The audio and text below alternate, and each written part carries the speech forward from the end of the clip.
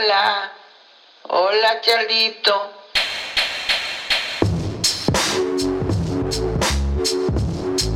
Charlito. Hola Charlie. Char. Hey Charlie. Okay, Charlie. Is your name Charles? It's Charlie, not Charles.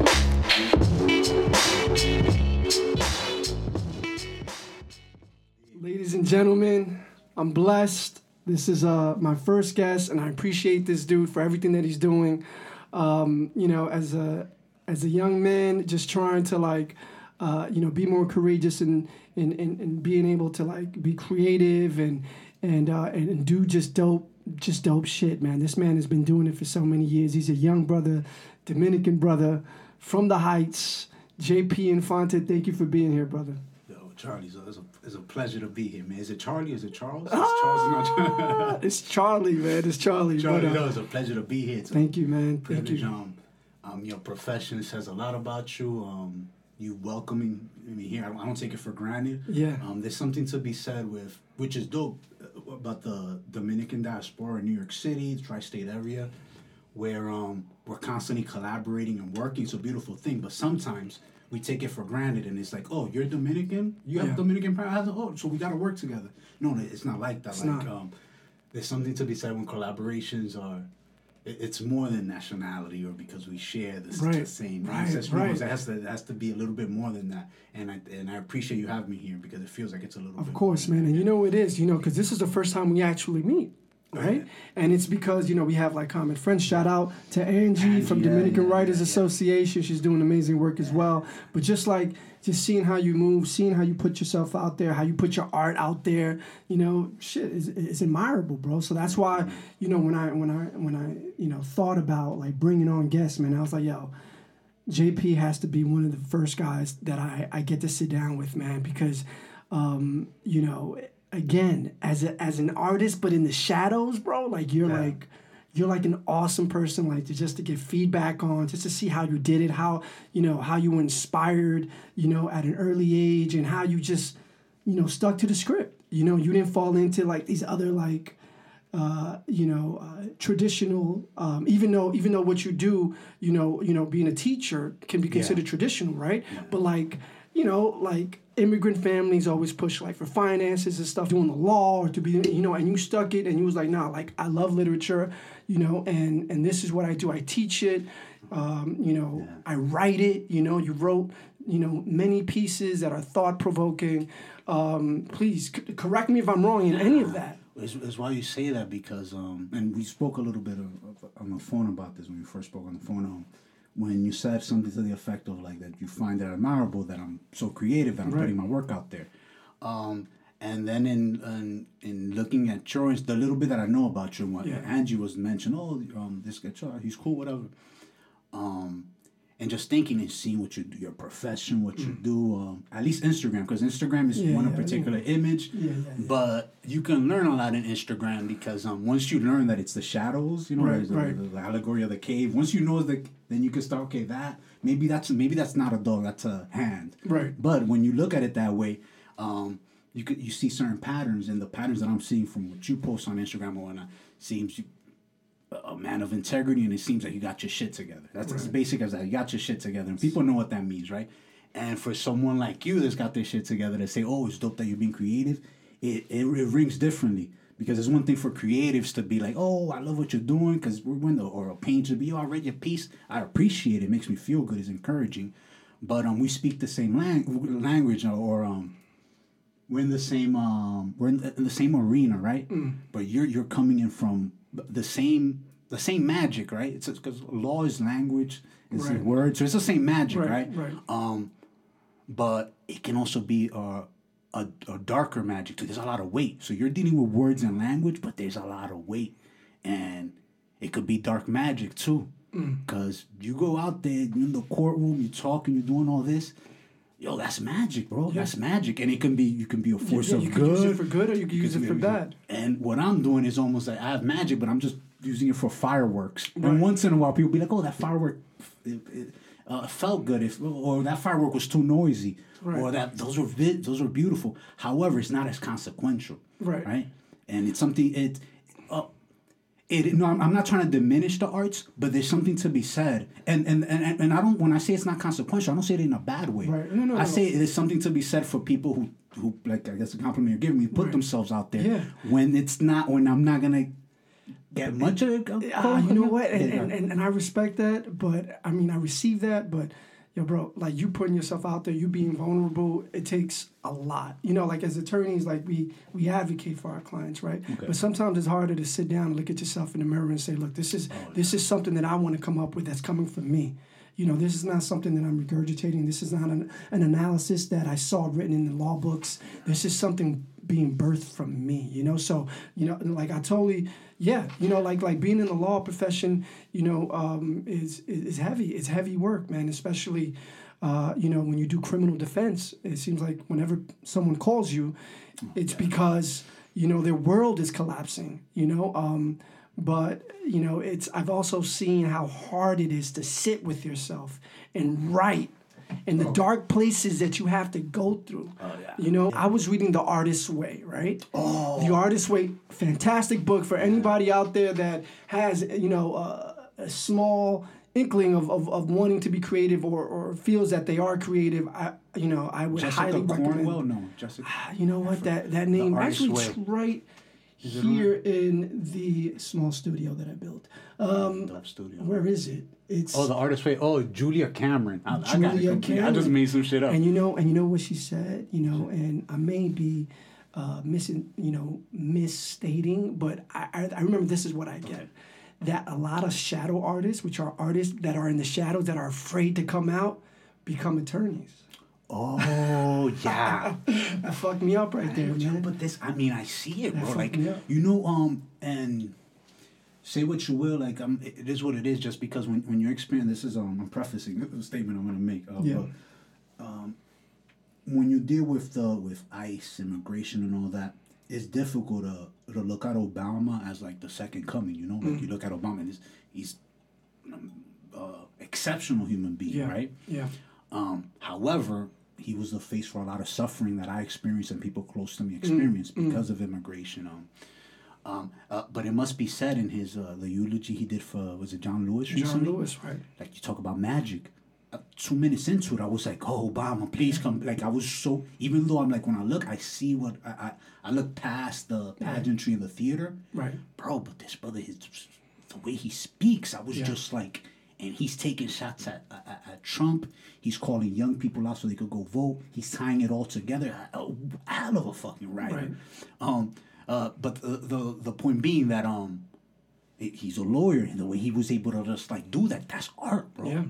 That's art. You know, like some, you know, many, you know, whether it's Barack Obama, you know, Nelson Mandela was an attorney. You know, I think he was a judge at some point, but I know he was an attorney. Abraham Lincoln was an attorney. You know, whether you, you know, are for Fidel Castro or not, Fidel Castro was an attorney. Mahatma Gandhi was an attorney.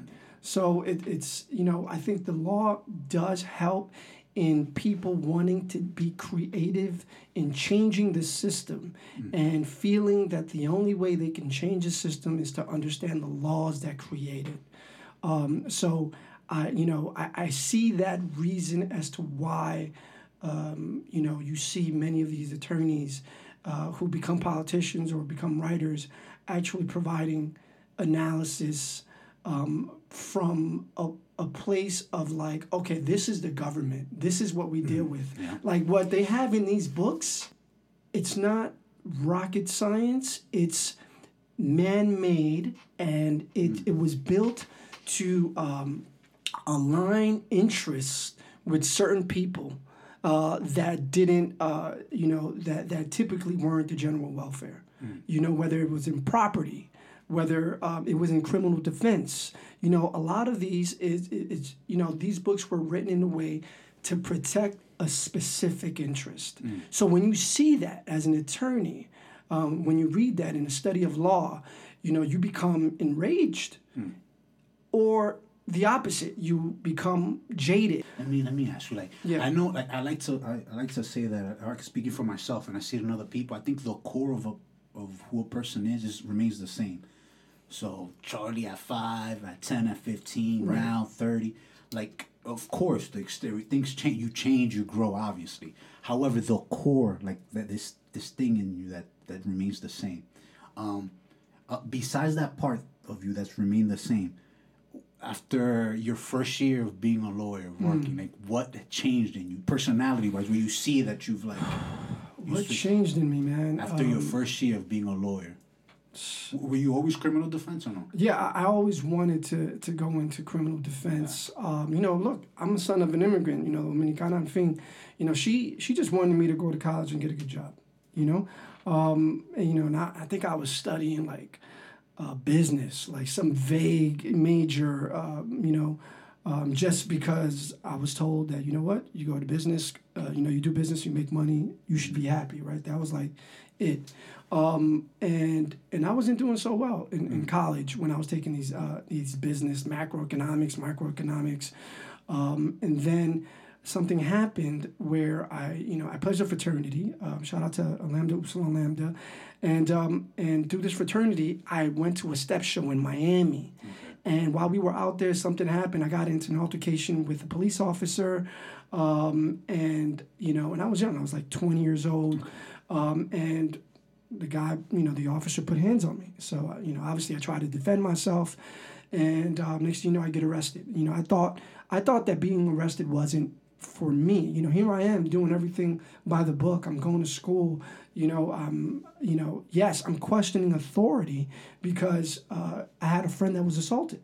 So instead of really quickly before you go to that, you saw like people getting arrested. That happens to other people. Like that happens to something. It would never. It would never. Oh no, it would never happen to me. That happens to other people. And you know, it's not to say that I still don't think it's fucked up, right? But it doesn't happen to me because, you know, I grew up in the 80s. You know, I grew up around zombies, you know, people that were drug addicted. I grew up around high crime, right? So even though I prided myself in, you know, being social and connecting with those around me, you know, out of survival, I had to keep people at arm's length. You know, so like I knew, like I feel like I mastered that game. So, you know, and I also knew that I had a very, you know, present mother who actually always wanted to drop jewels on me on like, look, watch out for this, watch out for that. So I thought I had it covered. All I was doing was questioning this officer. Okay. That's all I was doing.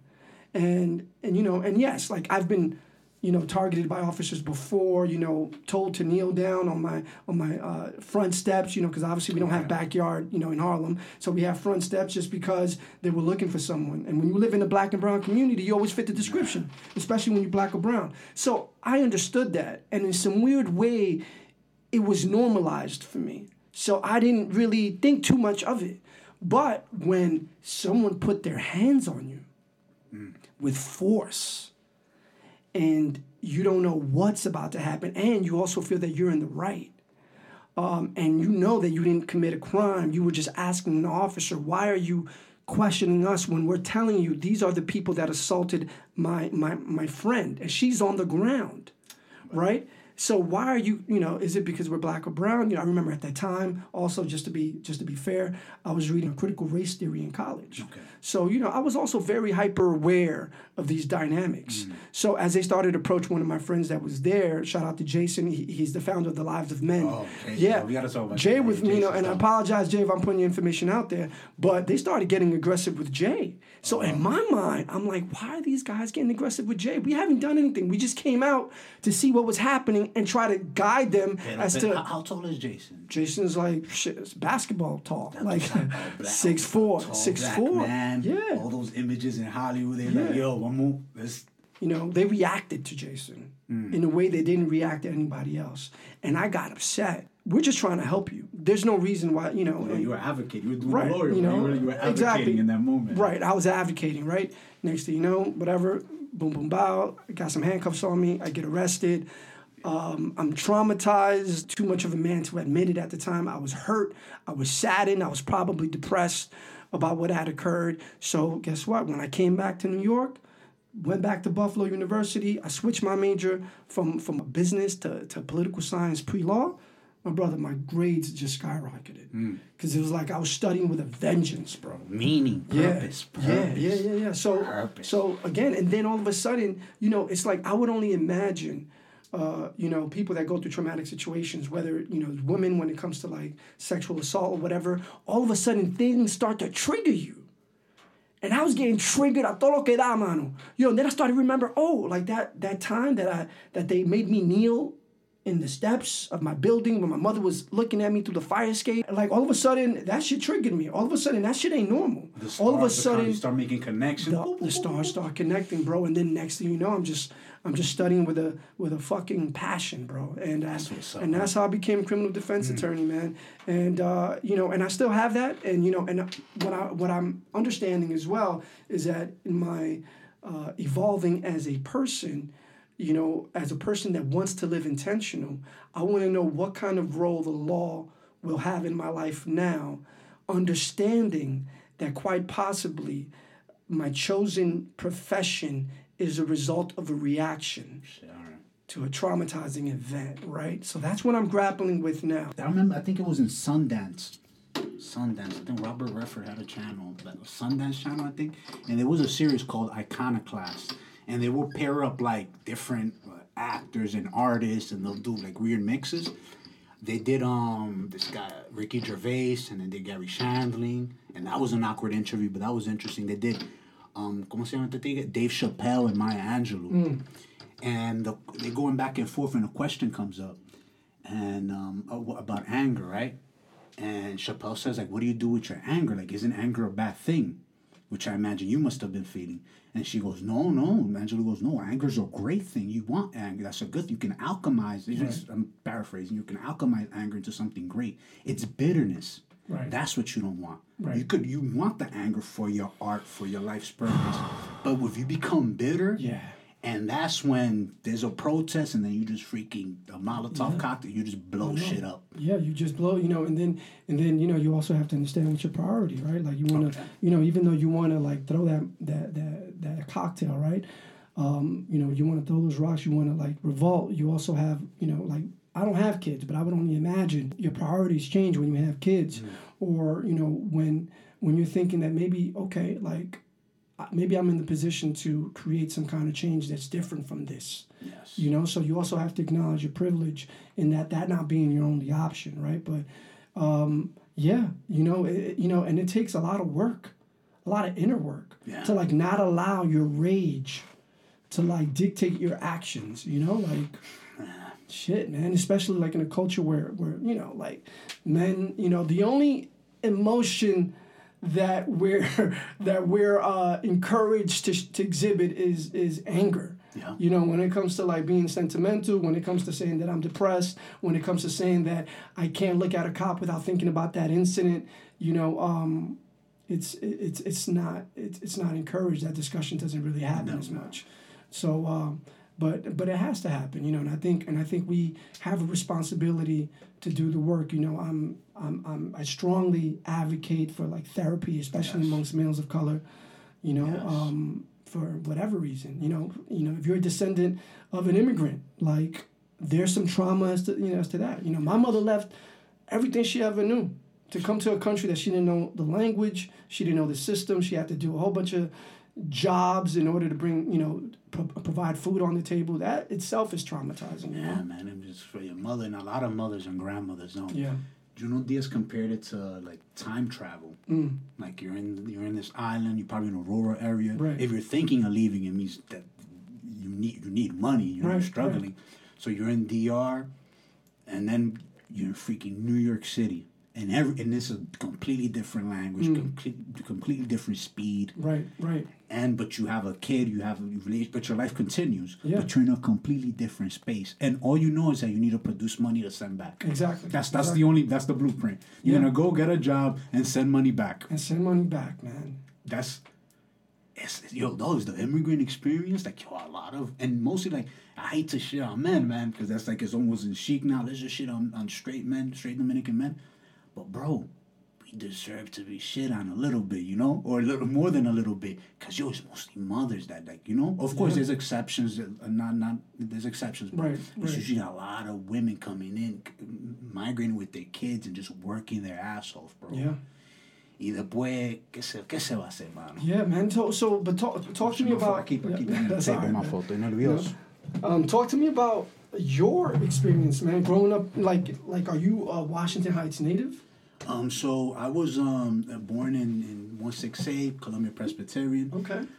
But what happened around that time, I was born in 84, but that in the 80s, mid 80s, my family was doing really well. Okay. My great grandmother, Nolasca Infante, she's a G, man. She's great, man. She deserves her own podcast, her own movie, and everything. She had a lot of businesses. She had a lot of she had land, she had investment, and she also had un tro de bayous, like whorehouses. What? Yeah, she's a G, man. She's a G. And she also so she was a madame.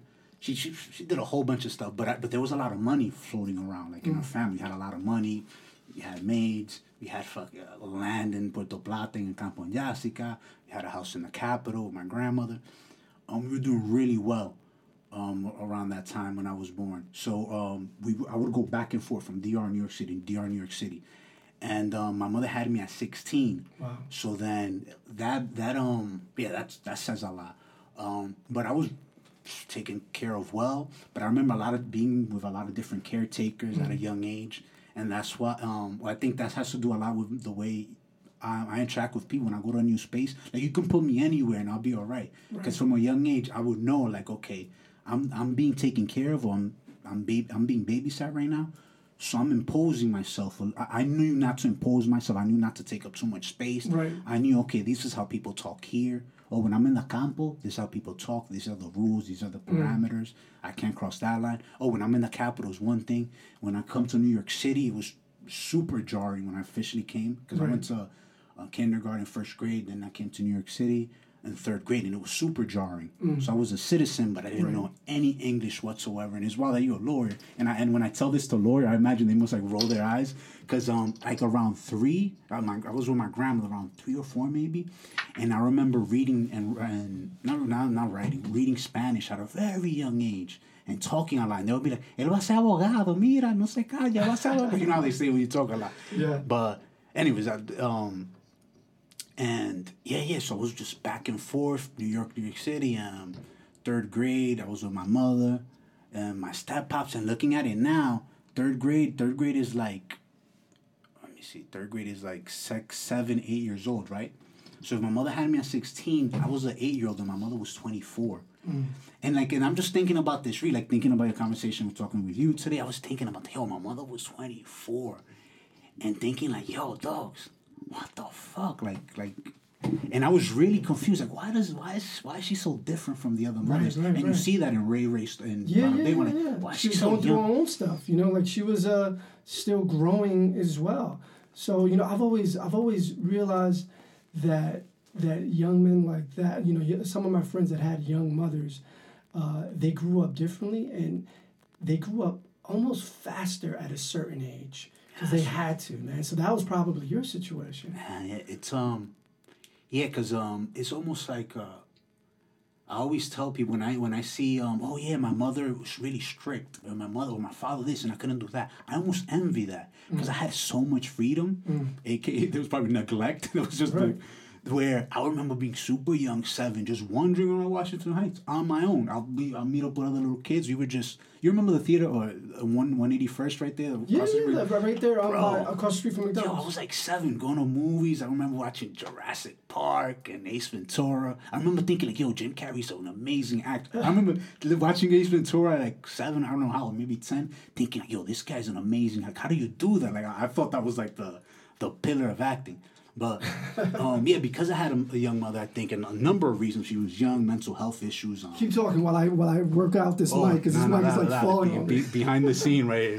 Behind the scene, working this out. But yeah. So I had a lot of freedom as a kid, man. Which but thank God, I remember they make fun of me. My stepfather, my mother, rest in peace. My stepfather, when she was alive, she would make fun of me too. There was a point when I was in 4th grade. So hold up. So your mother passed away. Yeah. How old were you? 4th grade?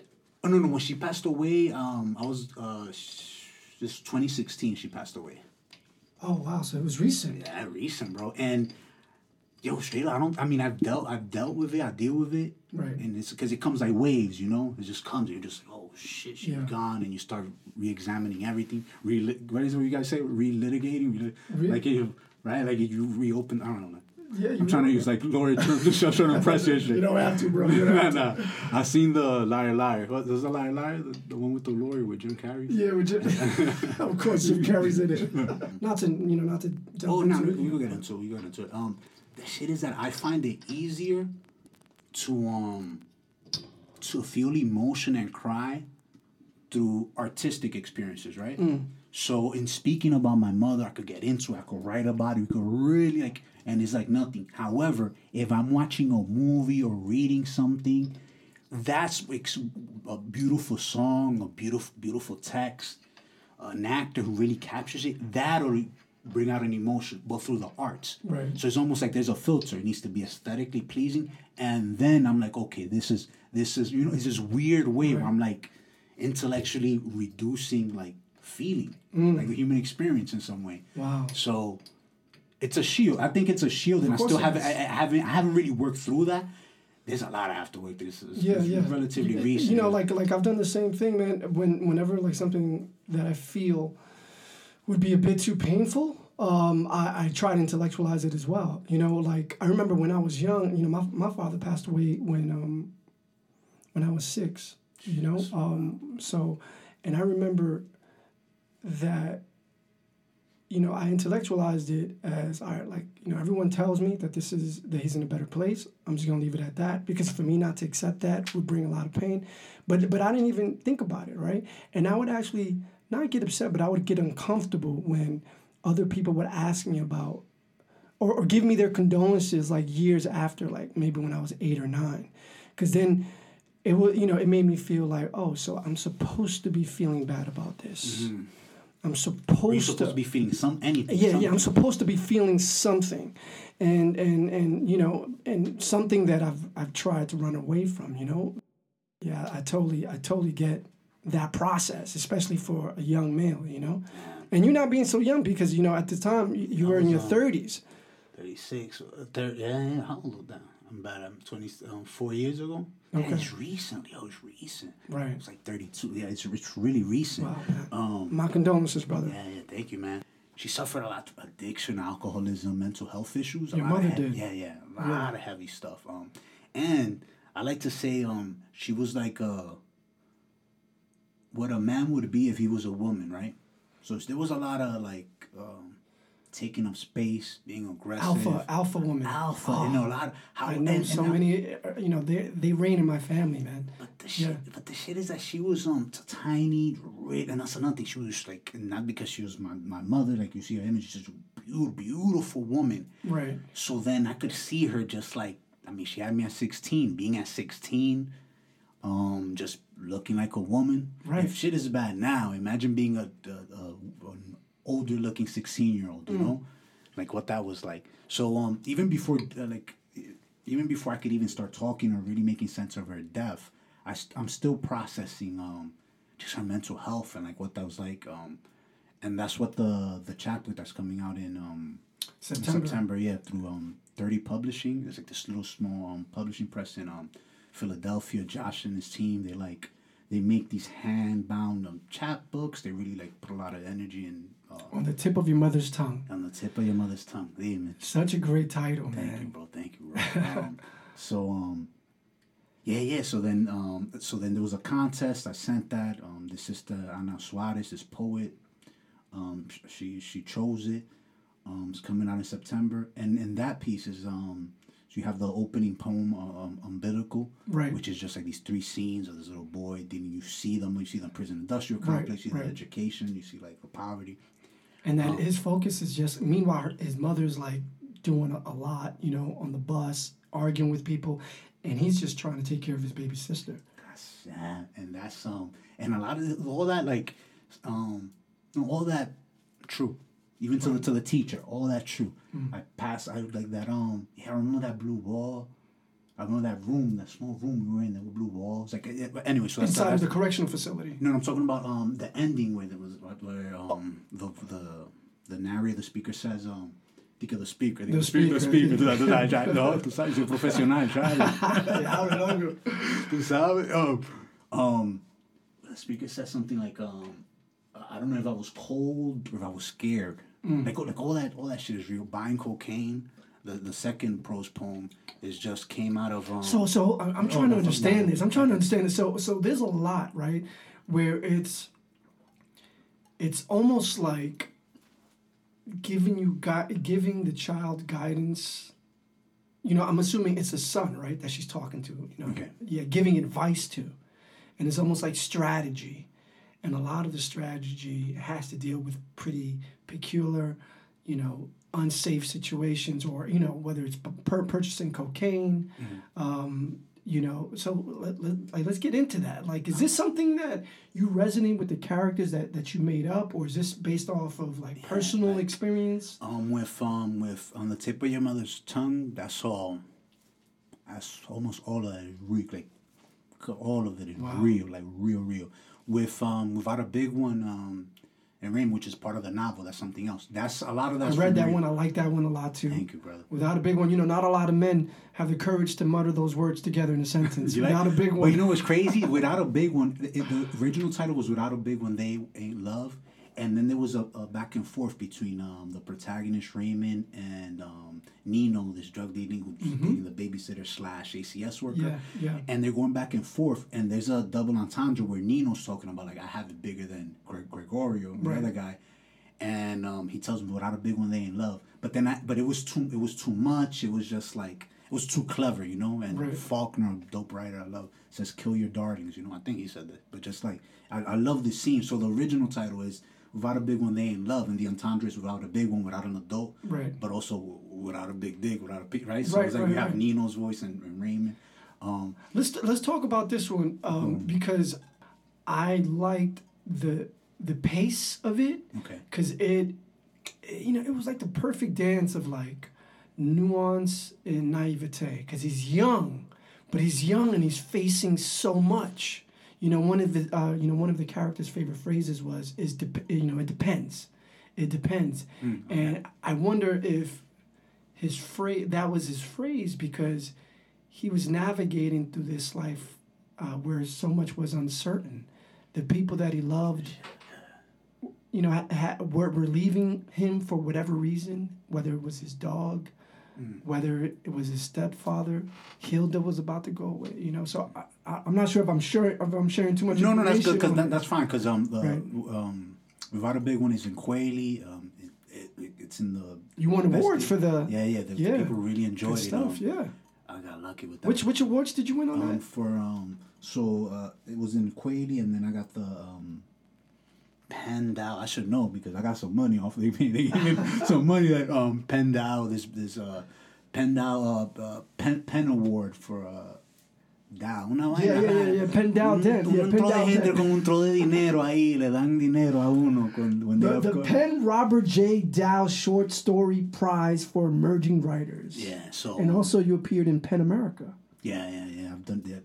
That's it's weird. I've been involved with Penn America in different ways. It's from way back. Yeah. But the story got a lot of attention. It's interesting you say that with depends, because in revising it, I will go back and I was like, and then that word kept coming up, depends. And once or twice in significant moments where he says depends, or he just shrugs and says it depends. And in looking at it, I was thinking, like, yo, Ray is just there's so much uncertainty. There's so much uncertainty. Yeah. There's so much he doesn't know. And there's again, you don't mind if I spawn up the cigar, right? Dale. You know, I probably. They legal in New Jersey. But see, so there's so much uncertainty. And there's what is it like? There's known unknowns and unknowns. And you remember when Rumsfeld says some poem, and I think he knows that Raymond knows there's some known unknowns. He knows there's some things he doesn't know, right? And he's navigating with that. So it depends. It's essentially saying, I don't know. You know, I don't know.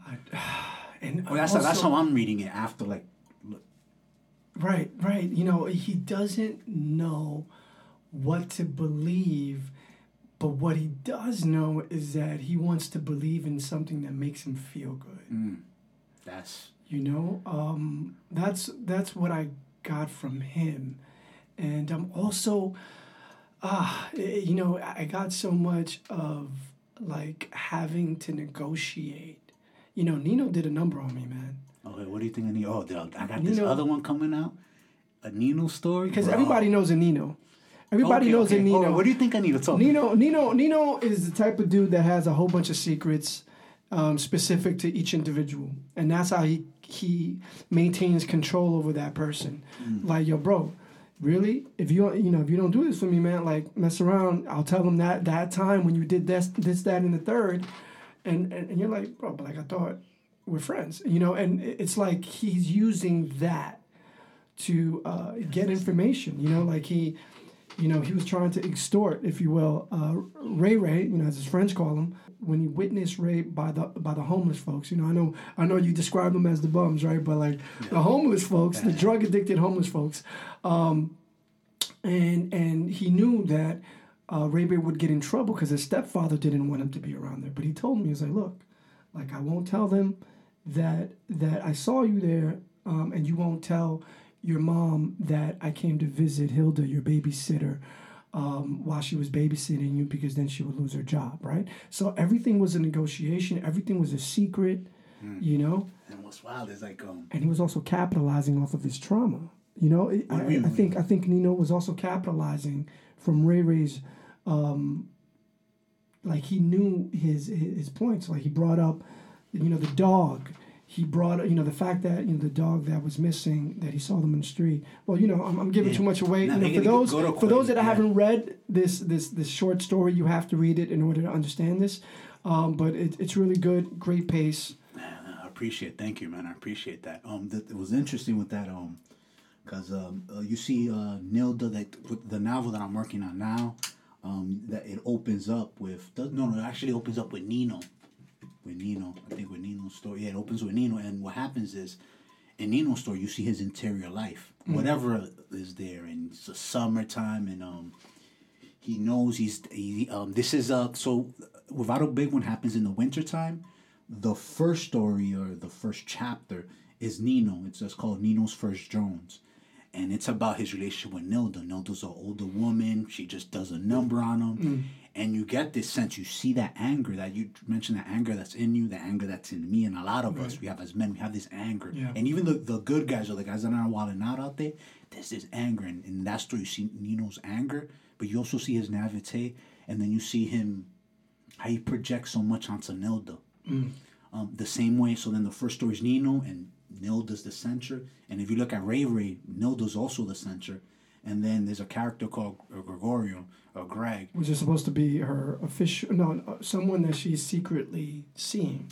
Right. And this is like I like to say, like, my qualities pushed to the extreme. He's a writer, and he's the third story. Then the final chapter is Nilda. Then we hear Nilda's voice. And that's the piece that I've been working on. It's a black woman of color's voice. So there's a lot of, like, I'm going into some uncharted territory. Right.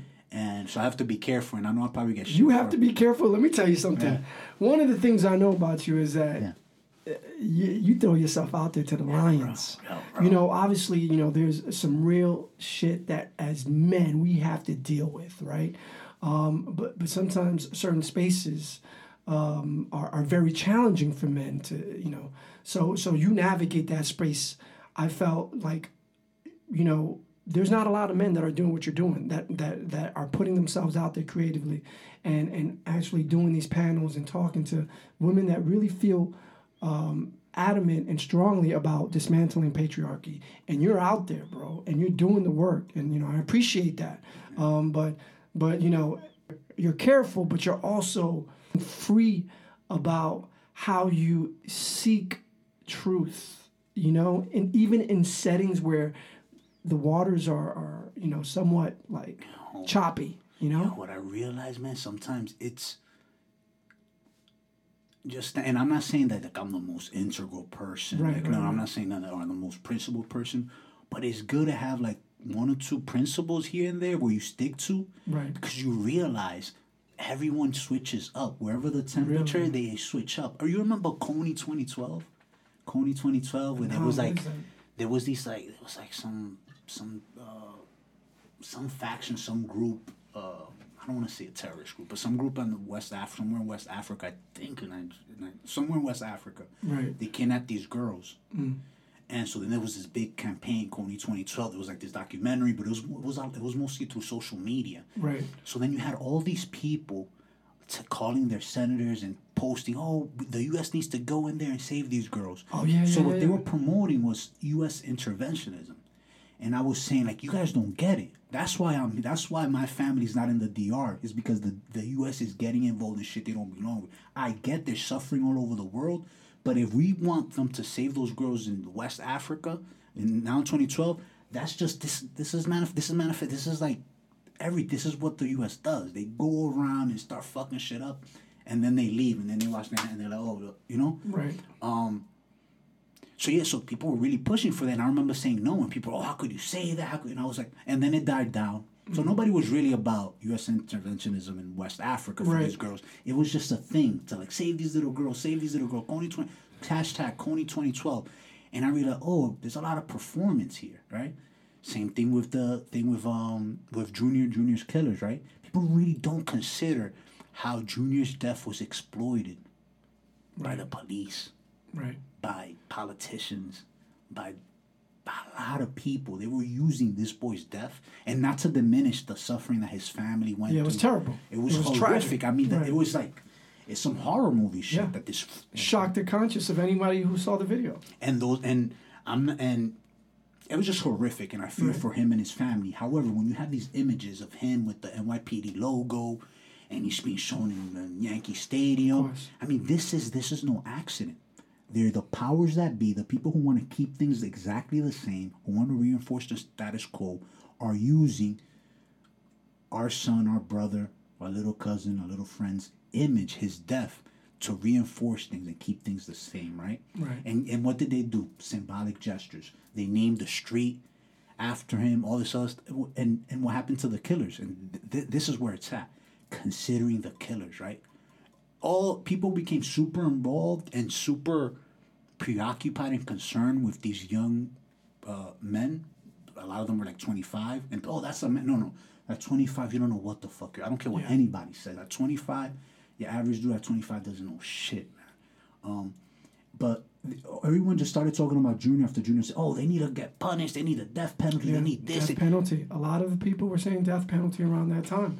You know, I don't want to cut you off, but it's like we love to compartmentalize, you know, our positions. Like, you know, we believe in prison reform, we believe in rehabilitation, exactly. But here you go, you know, and yes, like, it's taking nothing away from the actual incident. It was tragic. It was horrendous, right?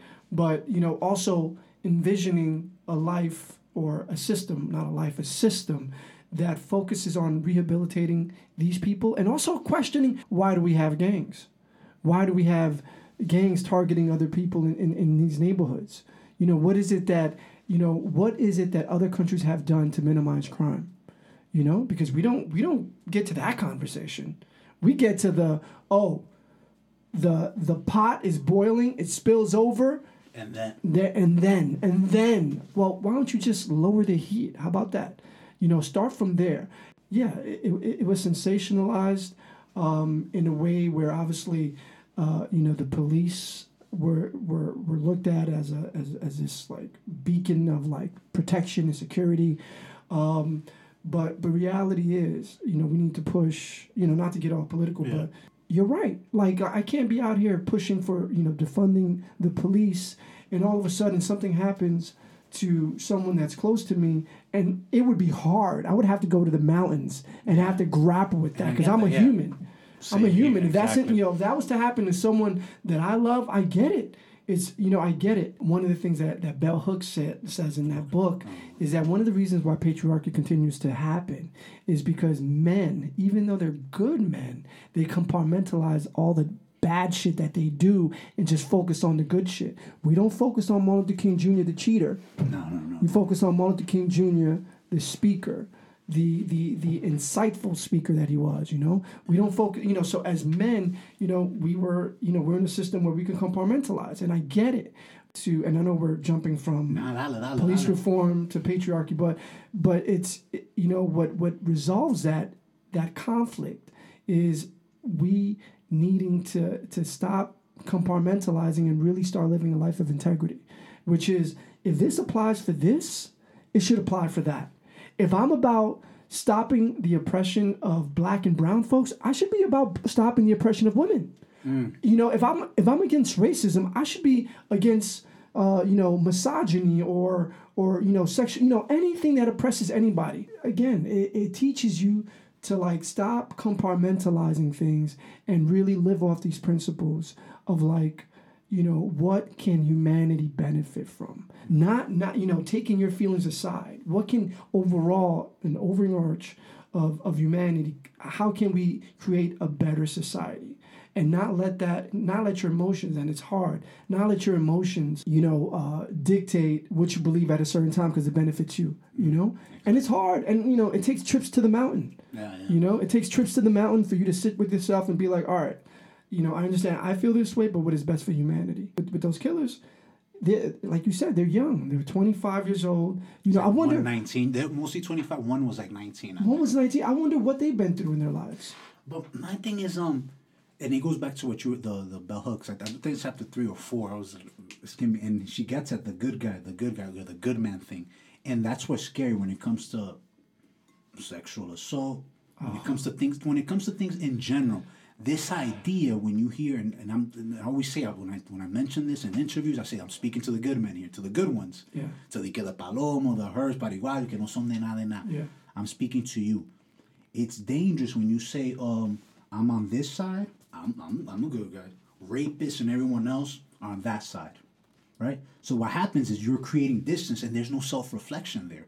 What men need to understand is that the capacity to harm a woman, sexually assault, rape, is in all men. It's in all of us, and it's in everyone. And I always ask men, I'm like, it's one thing right now. You ain't shit right now. You making $45 a year. You got a hoopty. You live in like. So there's a lot of good. You're a moral person, but is it because you're a moral person, or is it because you're making $35,000 a year and you live in New York City and you pay half the rent with your girl, so you need to be faithful to her, because if not, it's gonna be critical, right? Because her credit is better than yours, right.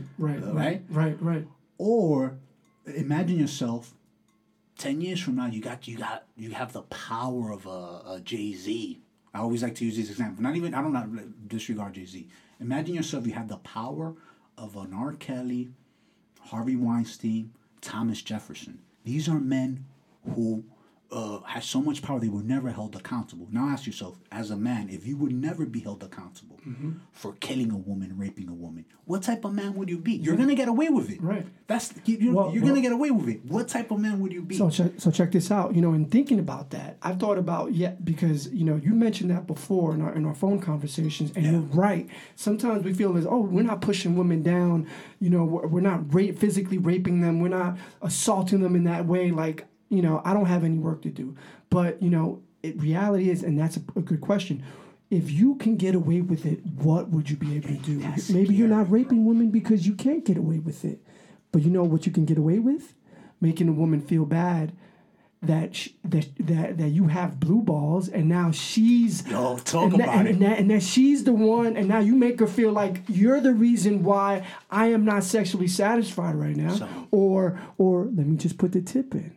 And that's the scary. That's scary. You could possibly get away with that, but that's what you're doing. That's coercion. It is coercion. And that's the thing there. What was the other point you made?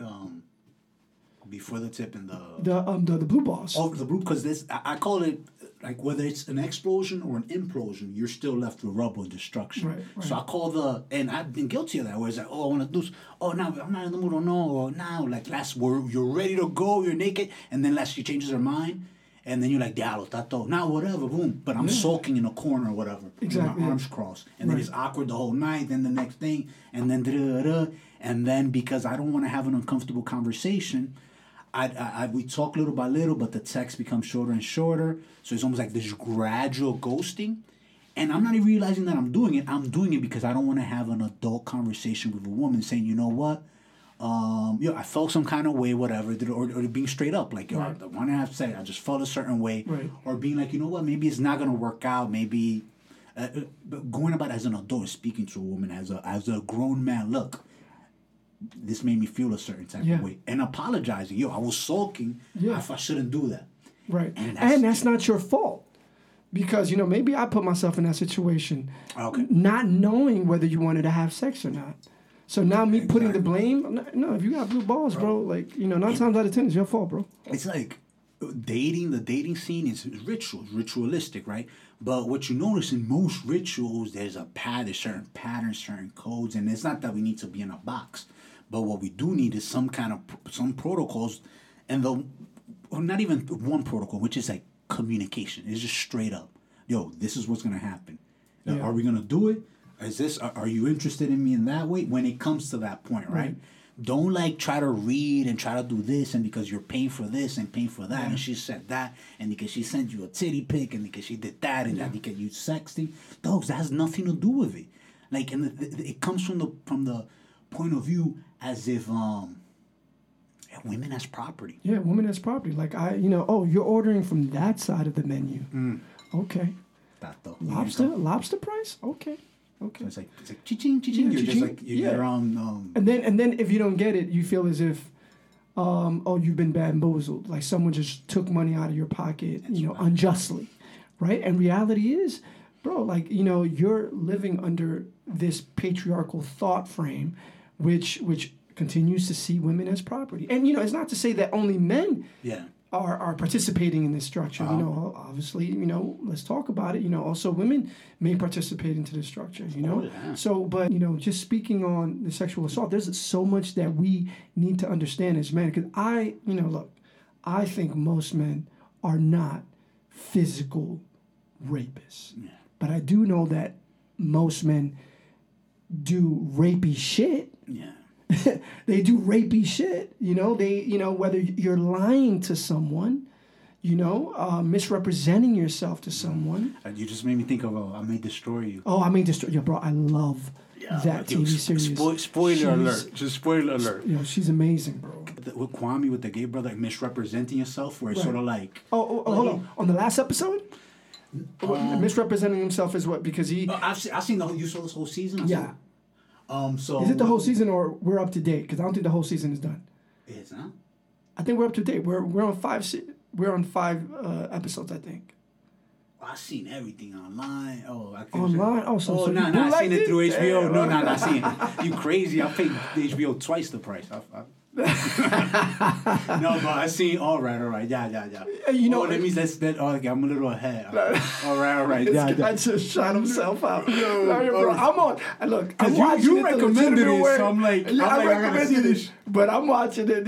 I seen that shit with some and British logo and shit. I loved how she's educating the masses. You know why? Because rape is not just like physical. There's nuances to this. It's not a one-time event. It's not. Oh yeah, and just like how many men don't think that you taking off your condom without the person's consent is not considered somewhat rape. It's weird, bro. I have to look at the law here in New York. But that shit. You talk about triggering for me. I was like, what the fuck is he doing, bro? Like, yes, I look. Yeah, during sex, he takes off his condom, and the question is, so she considers him a rapist because I think in the UK, the law makes it a misdemeanor for you to do that. So again, it's like, we have to be aware. I remember a while ago, I by the way, Michaela Coel, phenomenon. She's amazing. Brilliant writer. Yeah, brilliant writer. UK, black. I believe she's from Ghana. UK, writer, actress, very triggering, and it's not only about, how men fuck up. She presented also the other side about how, in one of the episodes, spoiler alert, the white woman falsely accuses the man of rape, so she's really bringing it home. And, and I appreciate the writing. She's complicating it. She's complicated because life is complicated, man. Life is complicated. People are complicated. But that we need to educate ourselves in knowing what's appropriate. And again, we don't know. It's like a moving target. Like sometimes the public tells us what's appropriate. Yeah, Sometimes the law tells us what's appropriate. You know, I remember a few years back, I read a New York Times article that they surveyed college students at a certain university, and I think it was like 70-something% of men did not know that if you engaged in sex with a woman, right? While you were inebriated, but she was also inebriated, you can still be arrested for sexual assault. That's valuable. There's that information, just knowing, just knowledge. There's ignorance. But there's also identifying where you're at, right? So what's happening now, like straight up, like straight men are just being shitted on straight up with good reason. But what you'll have is an explanation on rape is wrong, this is wrong, gaslighting, and you get a list of it, right? Sisters will tell you the list of how they would, because what's happening is that the same way you have men saying, oh, this bitch is that and this bitch is that. So you're reducing, so they become this one thing, the bitch, and the bitch is that. Yeah. Not your sister, not your mother, not the neighbor, not only and I was with these bitches or whatever. The same way a lot of men have reduced women to that, that bitch, he's with that bitch. Da, da, da. What's happening is we're being reduced. That's okay. This is what cis straight males are. This is what we're boxed in that. And a lot of men are feeling, but I don't do that. I don't do number 2 and number 3, number 4. It's like, don't worry about number 2, number 3, number 4. Worry about the things you're doing. Exactly. What is that you're doing?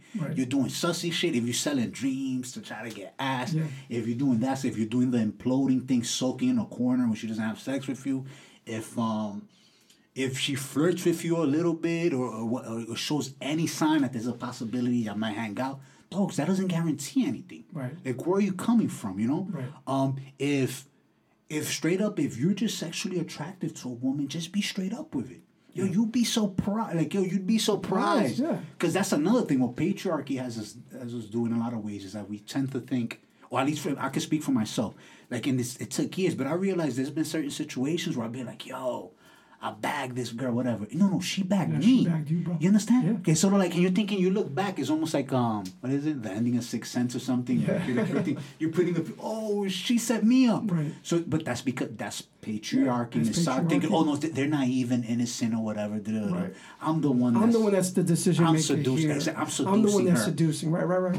And some women play the DOS. There's a lot of performance and like, there's a lot there. It's layered, man. It's layered, and that's why you can't just put a blanket over it. And, you know, and you sometimes, and, you know, I know people hate it when I say it, but in the law, it's, you know, every case is different. Every case is different. You know, I've seen cases where there's very hardcore evidence that the person has committed the crime, and I also see cases where there's evidence that he was set up. You know, so it's very complicated, and some cases where it's gray and you think to yourself, oh, we need to do a better job of educating our men because we have been doing some fucked up shit. You know, and it's not only in sex, man. It's also, you know, taking credit for what women do in the, you know, in the corporate spaces, you know, not allowing them or like hijacking their ideas, you know, like saying what they're saying but in a louder voice. You know, like, come on, man. Like, it's and it's all connected with whether it be like the little boys with the stories that I'm telling, which have to do with really reflection and really reflect, and especially on the tip of your mother's tongue. I don't know if you see the structure, but it's like child, maybe young adult 20s, and then as a later 20s, and there's literally a reflection. The speaker is like I don't know if you got to read it, but he's in the training. He looks like he sees his reflection. Yeah. So all this thing about the mother, but then it ends with him. You have to reflect yourself, right? So there's that. Whether it be with patriarchy, with hooks, you need to reflect. You need to work on yourself. When it comes to Junior, taking a step back before these young men become these quote unquote savages and murderers. What are we doing? What are we providing for them? What are we doing for them? And that requires for them to reflect. Exactly. Yes, it's not, and sexual assault and all that, just really, there has to be a lot of reflection on men, because what happens with a lot of men is that they have interior lives, but they don't realize that they have interior lives. So there's a lot of stuff going on in there, but it's not processed or dealt with in any real way. and it's almost like a nuclear reactor. You don't even know, but it's flammable. One day it just explodes. Right. You're like it was. Oh, and Hooks talks about. Yeah, that. Hooks talks about that they're We're talking about a will to change, right? Yeah, will to change. I think it's somewhere on my bookshelf. Should be up there. We'll give the full name, but it's her latest book. Men, Love, and Masculinity. Oh man, she that's the first book where, not the first book, but that's a book that really hits home, bringing love into bringing men into the feminist movement, and she does it by encouraging everyone to like take a look in the mirror and also practicing reconciliation. Because like you said, like a lot of men have trauma in their lives, but they're not encouraged to talk about it. They're not encouraged to resolve it. So it's this reconciliation of like really understanding the wrong that they did can help them as well. Not only help the person that they terrorized, but it would help them as well. And that's the whole point of rehabilitation, so that they don't continue to commit the crime. Exactly. Right? So so that we can have a more just society, and then he can teach that other person that kind of thought like him.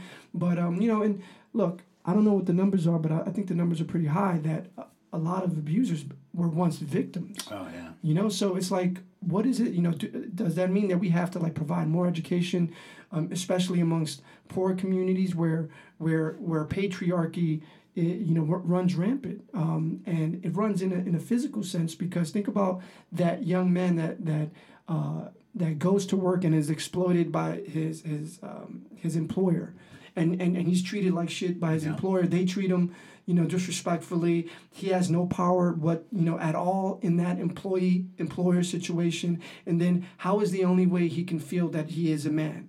By going home and exerting that same disrespectfulness, condemnation to his wife and his children. Domination, because of the sixth sense of what it is to be a man. And a lot of it, some of it also is like, and Jason, it's I feel bad for brothers like Luis Alejandro Tapia. He does a lot of great work. Jason Rosario, where these brothers have been doing the work and been trying.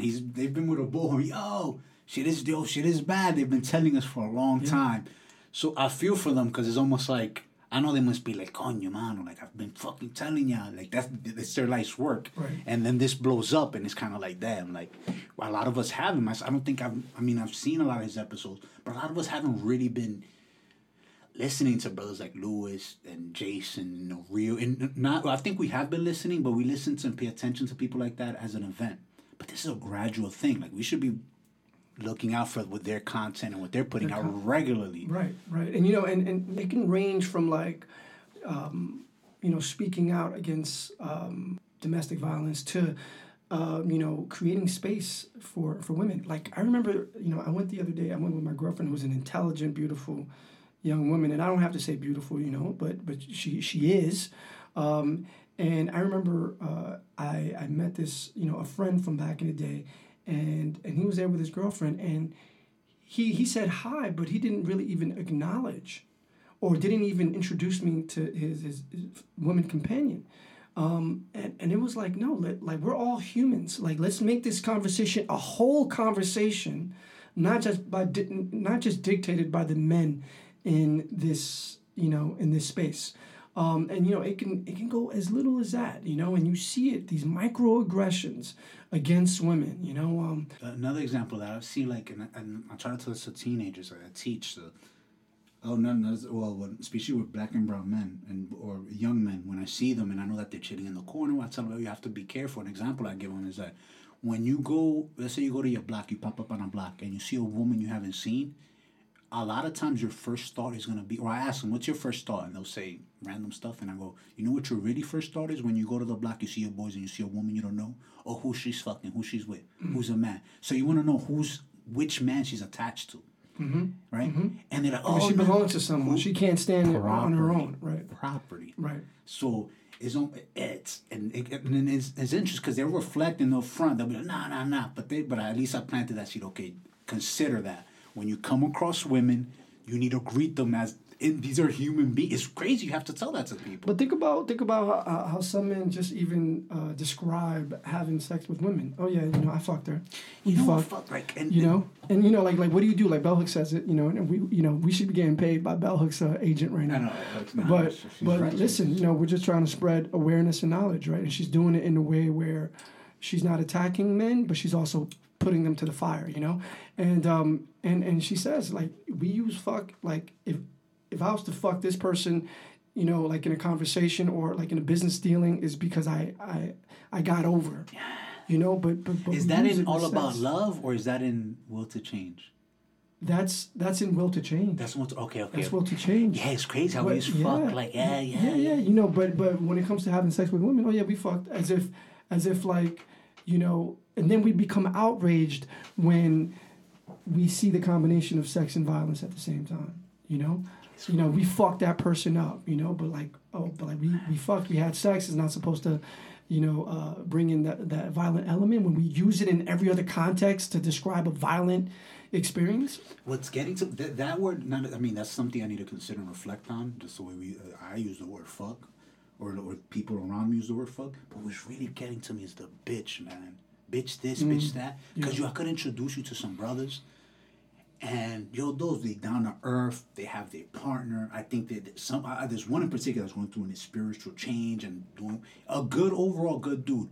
But you talk to him, he's like, nah, we went, and it was a few bitches there, but oh, nah, that bitch was and then he'll say his wife's name, or he'll say his mother's name, or his sister's name, or the neighbor's name, and they go, yeah, but that other bitch, and it's sort of like, and what's difficult is when you speak to people that you've grown up with, and it gets tense, and there's always what I want people, women in particular, or not even, just people in general, to understand the potential for violence when you're dealing with men in general. Even someone I avoid fights or what, I avoid it, right? Mm-hmm. However, when you're holding another man accountable, the potential for violence is there, and it might not pop off, you might not fight, but then there's a tension there, and then there's an awkwardness there. Right. And there's and because we don't deal with our feelings and we don't talk about things, it just becomes, we just suppress it, and then the relationship's not the same. And there's a little fuck with him, pero tú sabes. But he's a little shady or whatever. And it's I was just telling you not to use bitch here and there. Right? Just not to, exactly. And, and my thing is, I remember growing up feeling that, when I was young, I was able to express myself anyway, right? But I remember it hit, school age, where, the young boys around me, and myself included, were just, limited in vocabulary, and limited in expression, because you were called names for it. And a lot of it has to do with this fucking homophobic culture that we come out of, right? That, if you express too much, you're gay. You're gay, as if being gay is a wrong thing. But, a person can be who they are. A whole person, be able to describe what he's going through without fitting into, your little bullshit stereotype. And we have to be careful, because all of us, and that's another thing to consider, and people don't want to hear this, but it's the truth. We're all complicit in the way things are. There's a reason why things are. I've called young boys names all the time. And, even as a young adult, if someone was acting, if one of my male friends, I feel, wasn't doing something and he was, catering too much to his feelings, I would get at him. I was like, yo, bro, man up. And this is recent. Man up. This is recent.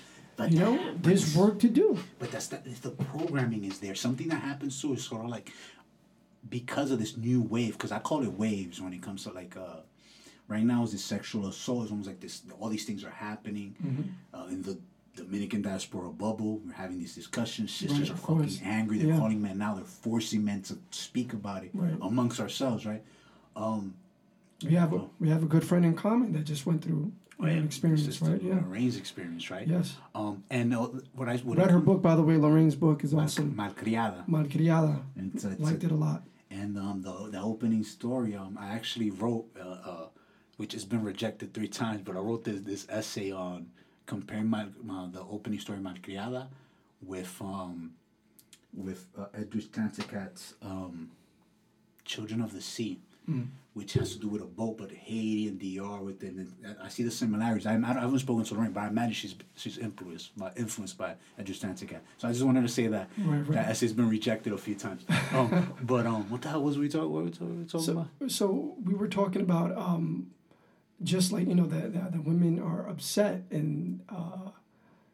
Well, I was saying that we're all complicit in it, and in that complicity, there's language, right? So you'll hear sisters, a lot of sisters, and men too.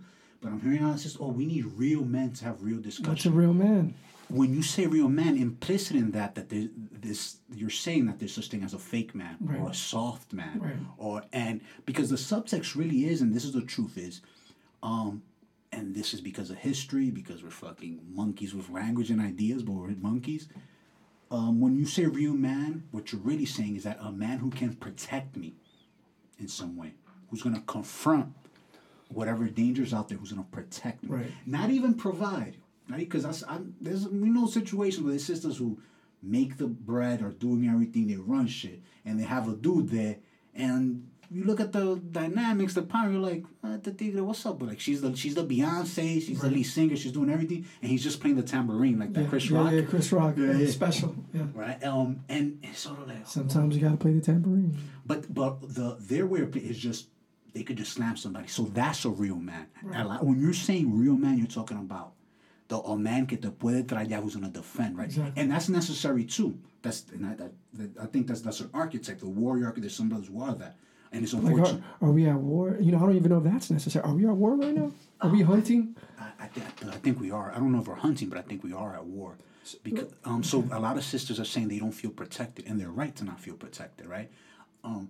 And because a lot of the brothers who would be is one thing if I come to the defense to a woman, right? But a mí lo que me van a meter la mano and I'm gonna get other people is gonna. But there's one thing with a man who takes up physical space in his brale to stand up for a woman and to stand up for our people, right? Right. Because what's happening with a lot of our warriors, they either go to the army or they join the NYPD or they so it's almost like they're taking the warriors from our communities, and these warriors, our own black and brown Dominican men, are warriors for the other side. Right. But they're not there from when I go down and I tell a childhood friend, yo, bro, the music though is 2 a.m, is a Monday, and then that becomes tension, and then me and that person don't even talk anymore because it becomes a thing because he felt called out and there's a tension there. And when I walk with my girl and my daughter, there's a thing there. Right. Just because I approached one-on-one. But there wasn't a dude there that has maybe a lot more physical space, the alpha in that particular corner, to step, or the OG to step in and be like, you know what? Yo, he's coming at you with respect. But not, it's almost like, he thinks he's above them or whatever, right? So... yeah, the point I'm making is I think that there's a lot of warriors that are just not on our side, right? I think it's probably because most of the warriors or the alpha male types that would like to describe warriors, they're actually benefiting a lot from patriarchal society. It is easy to say that we don't agree with patriarchy, but we benefit from it. Yep. We benefit from it, You know what you do in your little relationships. You know how you use money to persuade. What is it? You could get it. There was a saying: you can get away with a lot if you're the one that's buying the drinks. Sheesh. That's patriarchy. There's many different ways. Or even when it comes to like working. If you're in a corporate space, at some point it's like you want to get ahead, and even though you don't believe in patriarchy, you just have to get ahead, and it just so happens that you do it at at the expense of a woman. If she happens to be the obstacle, you're doing it at the expense of a woman because you're just trying to get ahead. Which brings us to another conversation: is capitalism and patriarchy. The economy or the market has influenced our relationships, our friendships. So is it now that now because women also are educated and graduating at higher rates, are we reacting to that and we're saying, we don't need men to make money because women are making money? That doesn't make a real man. But are we reacting to the system, to the market, or are we really believing it? That's interesting you say that because it's almost like you set this criteria. This is what a real man is. And when you see a whole bunch of women meeting that criteria, going above and beyond that, then what does it mean to be a man? So it turns out that our criteria, definition of a man, has been it's been way off. Yeah. No, I don't even know if it's way off, man. I think we're controlled by what we have to do to survive. Like if we were back in the days, you know, we were hunters. You know, obviously as a hunter, you would probably get more props, more credit, because I'm the one that's out there, you know, risking my life to capture this wild animal. No, we good. Here we go. I'm moving the mic and shit. The mic is like falling down. But you know, so that changed the power dynamic. Because now, in order for you to get fed, you have to rely on meat. So, and you know, and then times that, you know, whatever, where in 1950s, where mostly men were going to work and women were staying home, a real man was still considered the provider. You know, I remember, you know, I had a friend who had a father who would provide but never said I love you. And whenever he would talk to his mother about that, who was a stay-at-home wife, she would say, well, he's a man, like he's providing. You should be grateful that he's providing. We have this you know, this roof, we have this food on our table because of this man. You know, be appreciative. Stop focusing on the negative, as if like we have to accept this person, you know. But now that's not acceptable. Now, it's like, no, you have to be a whole person. That's dogs. And you know what? And I like it. And I like you it. like it? Yo, dogs, I find it hard. Being a complete human being is difficult, bro. Yo, let me tell you something. Yo, if I don't have to like worry. Oh, it's wild. Yo. It's why no, say it's You know, like you're making me think about there's a lot of shit that I didn't want to really think about that I don't have to think about because I found an equal. There you go. You know, and I'm good with that. I'm good with that. Again, you have to understand, I was raised with very strong, hardcore women that put me in my place. I got you. My thing is this. I almost knocked. You almost knocked down the James Baldwin can't do, man. He would. The shit is that. How do I put this? So if you look at the dynamics in my relationship, or not even that, like it's just with my daughter, right? Because I'm a teacher, because of my schedule, because I have summers off, I have my daughter's schedule. Dogs, I'm with my daughter everywhere, and my personality type, I'm super patient with high school kids. Where like, I like kids, you're gonna suck my dick, fuck you, whatever, and I'm just like, do something, you know, I'm like whatever, but so I have a patience, right? So I'm very nurturing, very like. My in a lot of ways, I like a lot of the motherly roles I'm doing with my daughter. Yeah, let me help. Yeah, get a beer, bro. Get a little cachame so when I get canceled, I say some miles. Nobody's getting canceled, man. Nobody's getting canceled. So but what's interesting is that I like the father role and I'm super nurturing, and I think I contribute to my relationship in that way. But there's times where I'm just like, it's just, como te digo? And there's nothing wrong. I think I'm doing a lot better. I think my relationship right now, I'm doing maybe like 40% and my girl 60%. That's progress. So it goes yours out, right? So.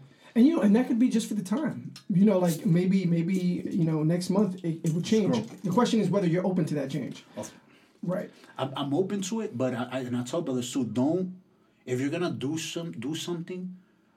Do it with your full heart, because otherwise you'll hold resentment if it's not coming from a good place. For example, there's been, especially like you grow, you learn.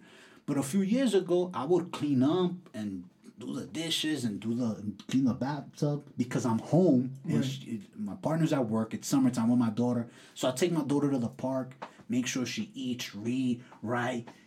Now I don't do that all the time, but there's days where I feel like I hit everything, I hit the mark, and I'm the man. And dogs, and my girl comes home, and because it's not a mess, she doesn't acknowledge it. So I'm thinking like, what the? So then I become resentful. Right. But the issue is that when she does that, I'm not. When she does it, and when she does it, she takes like fucking half the time, does it better, is because she knows she rules the domestic. She has control. She was maybe raised to do that, and she's just a conscientious person. So. What's difficult for me is like when I get those flashes or that I call it the old Dominican man inside where he was like, "Diablo, tú ser un palón, mírate flejando, oh mira tú, And it comes natural to me. Being a father, being nurturing, and those motherly characteristics that you see with women comes easy to me with my daughter. No, with children in general. However, there's still that voice inside me where we're sort of like, yeah, tú eres un cabrón, Bro. Let me tell you something, man. I was raised in, my mother's an amazing woman. Obviously, she was a product of patriarchal culture. Pero cuando yo tenía 9 years old, I think that was the first time I started talking to a young female classmate. Okay. That's like over the grade, phone, 9. 4th grade, on the phone. You know, we had the cord phones, whatever. So, and some homes just had one phone. Mm-hmm. 2 of you were lucky, right? So I remember my mother looked at me one time sideways and told me, "Tú tienes media hora hablando con esa muchachita. Tú estás oficial. Tú no estás oficial. Wow. Tú sabes que a la hembra no le gustan cuando los muchachos están oficial." As if, like, don't ever suffocate yourself for a woman, because that's not manly. You know, and obviously, again, she was a product of her environment. Right. But that's how it starts. That's how it starts. But even right now, my girlfriend told me this. She said that, there was a way where I would express emotion that I truly felt about her, whether it was me acknowledging her presence, her beauty, her insight, how much she means to me. Sometimes I would do it in a joking manner. Yeah, there you go. In a joking manner. She was like, but why do you have to joke about it? Why can't you just say it and own up to what you're saying? I do the same and I was like, no, que yo no soy palomo, yo no soy palomo. It's like you compliment and then you try to joke on it. But like, I'm still a man, but I just want to let you know, this, that, and the third. And it's like, okay, like I see that. So, my evolution has been to be expressive. But I've gone to like really not expressing as much, to like expressing with joking tendencies, to hopefully now just expressing myself as is. I'm trying to get there. I still got a lot of work to do. I'm listening. Progress. And there's times where there's being affectionate and then there's being jokey, right? Because sometimes I'll be affectionate and then sometimes I'll be I think I'm being affectionate, but all I'm doing is just like smacking her ass or hugging her out the butt. Like, I'm just fucking around. I'm just like fucking around. Yeah. But it's not, there's a difference. And she knows. So sometimes I'll be, oh, yo, you don't like it. She's like, yo, you're not being affected. You're just like fucking around with me. Just like messing with me. And there's a difference there, right? Mm. So, yeah, you said the word evolving. I'm in that process too, where it's sort of like just being vulnerable and being open. Right. And bro, that shit is hard, bro. That shit is hard, man. Super hard. And it's, oh man, I swear we need to get a check from Bell Hooks, man. But Hooks again. I'm gonna bring something up about Bell Hooks to see how you're gonna react. Oh, like with the whole Beyonce thing. Yeah, I'm up on this. She criticized Beyonce, but Beyonce a terrorist. I know she called Beyonce a terrorist. I think it's or the brand or the brand image, is terrorist. The imagery. And you know what? And I've been on a mountain for the past week. So I don't know too much because I know Beyonce came out with a video that's very Afrocentric. But this is old. I know it's I know it's old, but I don't know how Beyonce has either considered that critique or if this video, says anything to that. But I've had arguments with women, women that I respect in my life, who would think as Beyonce as like this ultimate woman. And I was like, but there's been songs that she's promoted patriarchy. I think the first song that I heard that Beyonce did was Bills, Bills, Bills. Mm. If you can't pay my bills, my telephone bill. But I argue even before that. Because this is the Bell Hooks podcast.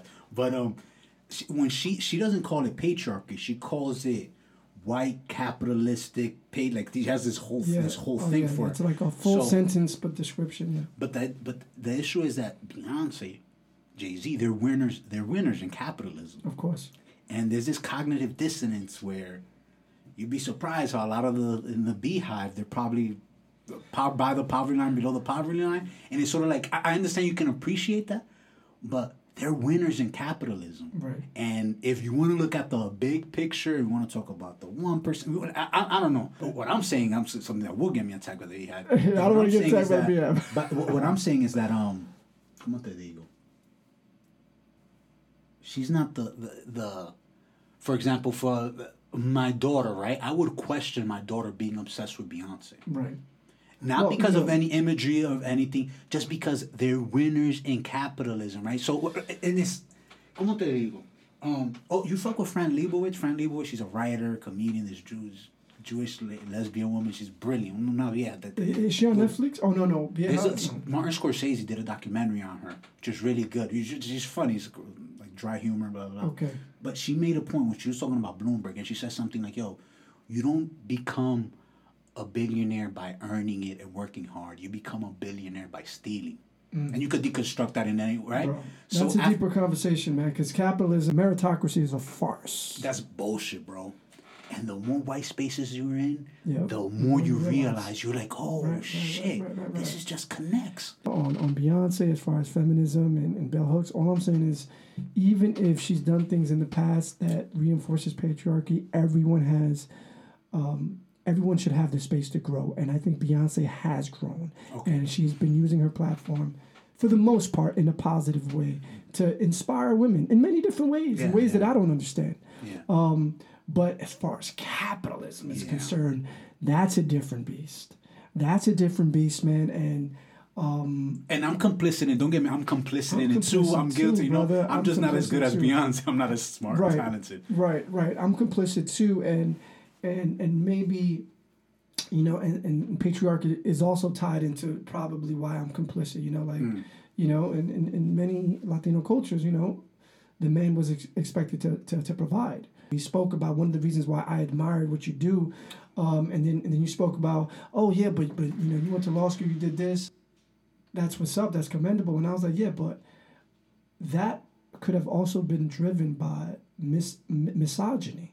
My idea of like having to provide, right, and participate in capitalism was my way of feeling that, okay, I'm doing something that a man is supposed to do. You know, it doesn't matter if I compromise, you know, certain creative journeys that I probably would have, you know, enjoyed better. Your mental health too. My mental health. I'm sure there's casualties of my success. Let's not be, you know, I don't want to be here and be like, every dollar that I've made, I earned every dollar. Like, that's that bullshit. A friend of mine just DM'd me, and I guess she was responding to Trump's tweet about low-income housing in suburbs. Oh, yeah. And I said, well, you know, the problem is that a lot of people think that they deserve every dollar that they get, especially the rich, right?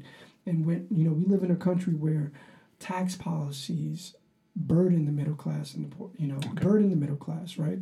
And that trickles down, right? And favors the rich. So over the years, you've seen inequity, income inequity, the gap widen due to these tax breaks that these corporations and the top 1% get. You know, and what's happening? You know, it's not like we're all getting basic necessities. Yeah. It's not like the money's going to healthcare or to education.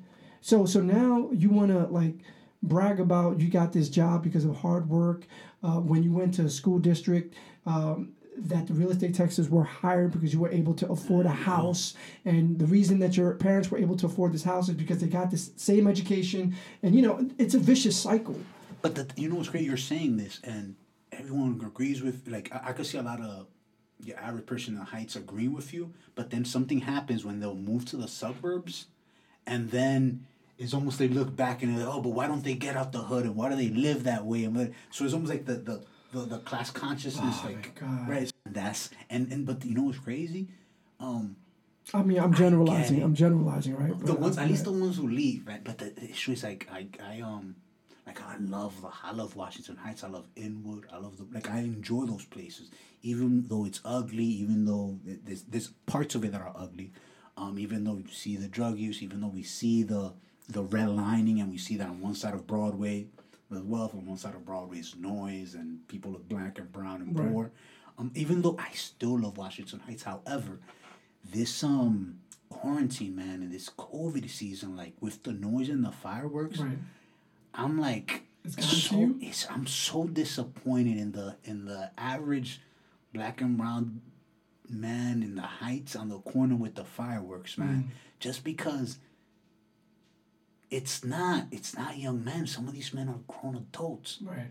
And they're it's almost like COINTELPRO with the Panthers and all that. It's like I mean, I don't know where these fireworks came from, but they were a lot. Right. They were state of the art. They were They like were saying that they were purchased in the black market, so and then they were sold for cheap because very cheap. many events didn't occur, and people were just getting it like.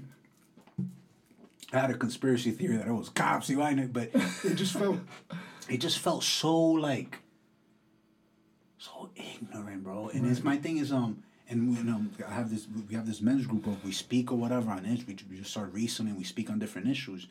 And I was making the point, like, I said something like, yo, it's whack that they keep making noise. I get Friday and Saturday, I'll give you that. Or if it's a 3-day weekend, I'll give you that.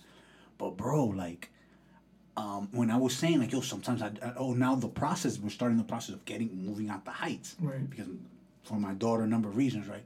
But I'm thinking, like, yo, it's fucked up that they can't hold themselves, you can't hold them accountable. And the counter argument is, but there's a history there, and and the noise, the history of Trujillo. There's a lot of history there on why there's so much noise in the heights and why these men are making noise. Explain this history of Trujillo. Also, I'm reading. I'm only like. What does Trujillo have to do with? All right. So the point I'm all over, bro. So this is a tale of two cities, Santo Domingo and New York, after 1950. Nonfiction book by Jesse Hofna Garskoff. And this kid, what the fuck is his name? Yo, I'm losing my train of thought. I can't drink a beer. I drink like 3 drops of beer. Well, that's it. So the point of the book, it talks about just don't say anything that gets you scheduled. Okay. For you know what I mean? I might saw a few more chapbooks though. But Santo Domingo in New York, it focuses on Santo Domingo, New York, and after 1950. And part of it talks about how in the 1950s, Trujillo's brothers got a whole bunch of jukeboxes for super cheap, and then they sold it to colmados, and they told the colmado, yo, you give us half of the profit, we'll give you this jukebox. And then what happened was that in the barrios, all the colmados had mad noise. Right. It was super loud, and you had people, a lot of them poor or working class people, complaining about it. And what would happen was that around the same time, the government in DR created these cultura, these customs on how to act appropriate, how to civilize people from the rural areas and poor people, how to civilize them. And what happened was that the people in the community turned on their own, right? So they started complaining and snitching on their own for the noise, right? And they conflated noise with homosexuality and sex work. Okay. So while some people were complaining about but they just lumped it together. Right. So, but the book talks about how when people complained about the noise and about the quality of life issues, they never complained about tigueraje. He uses the word tigueraje, which is like straight Dominican man behavior. Right. There were no complaints of what they were doing. They were just complaining about the noise, the gays, and the sex work.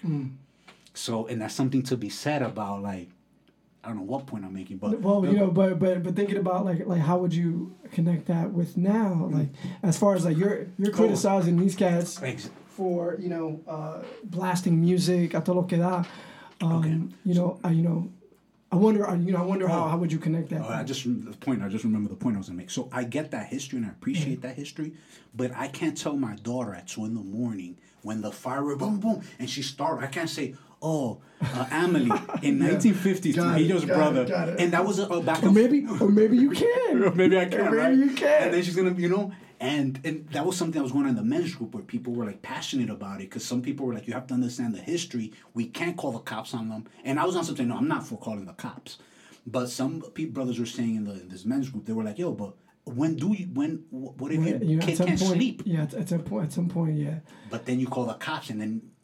You don't want blood on your hands. And so the question is whether there is enough alliance in the neighborhood where people can start trusting each other and understanding and caring about each other's, sensibilities. It's tough because especially like if you just move to a neighborhood and you don't, you may not know the culture, but also like if you've been living in the neighborhood for such a long time, whether there is some connection with the folks that actually.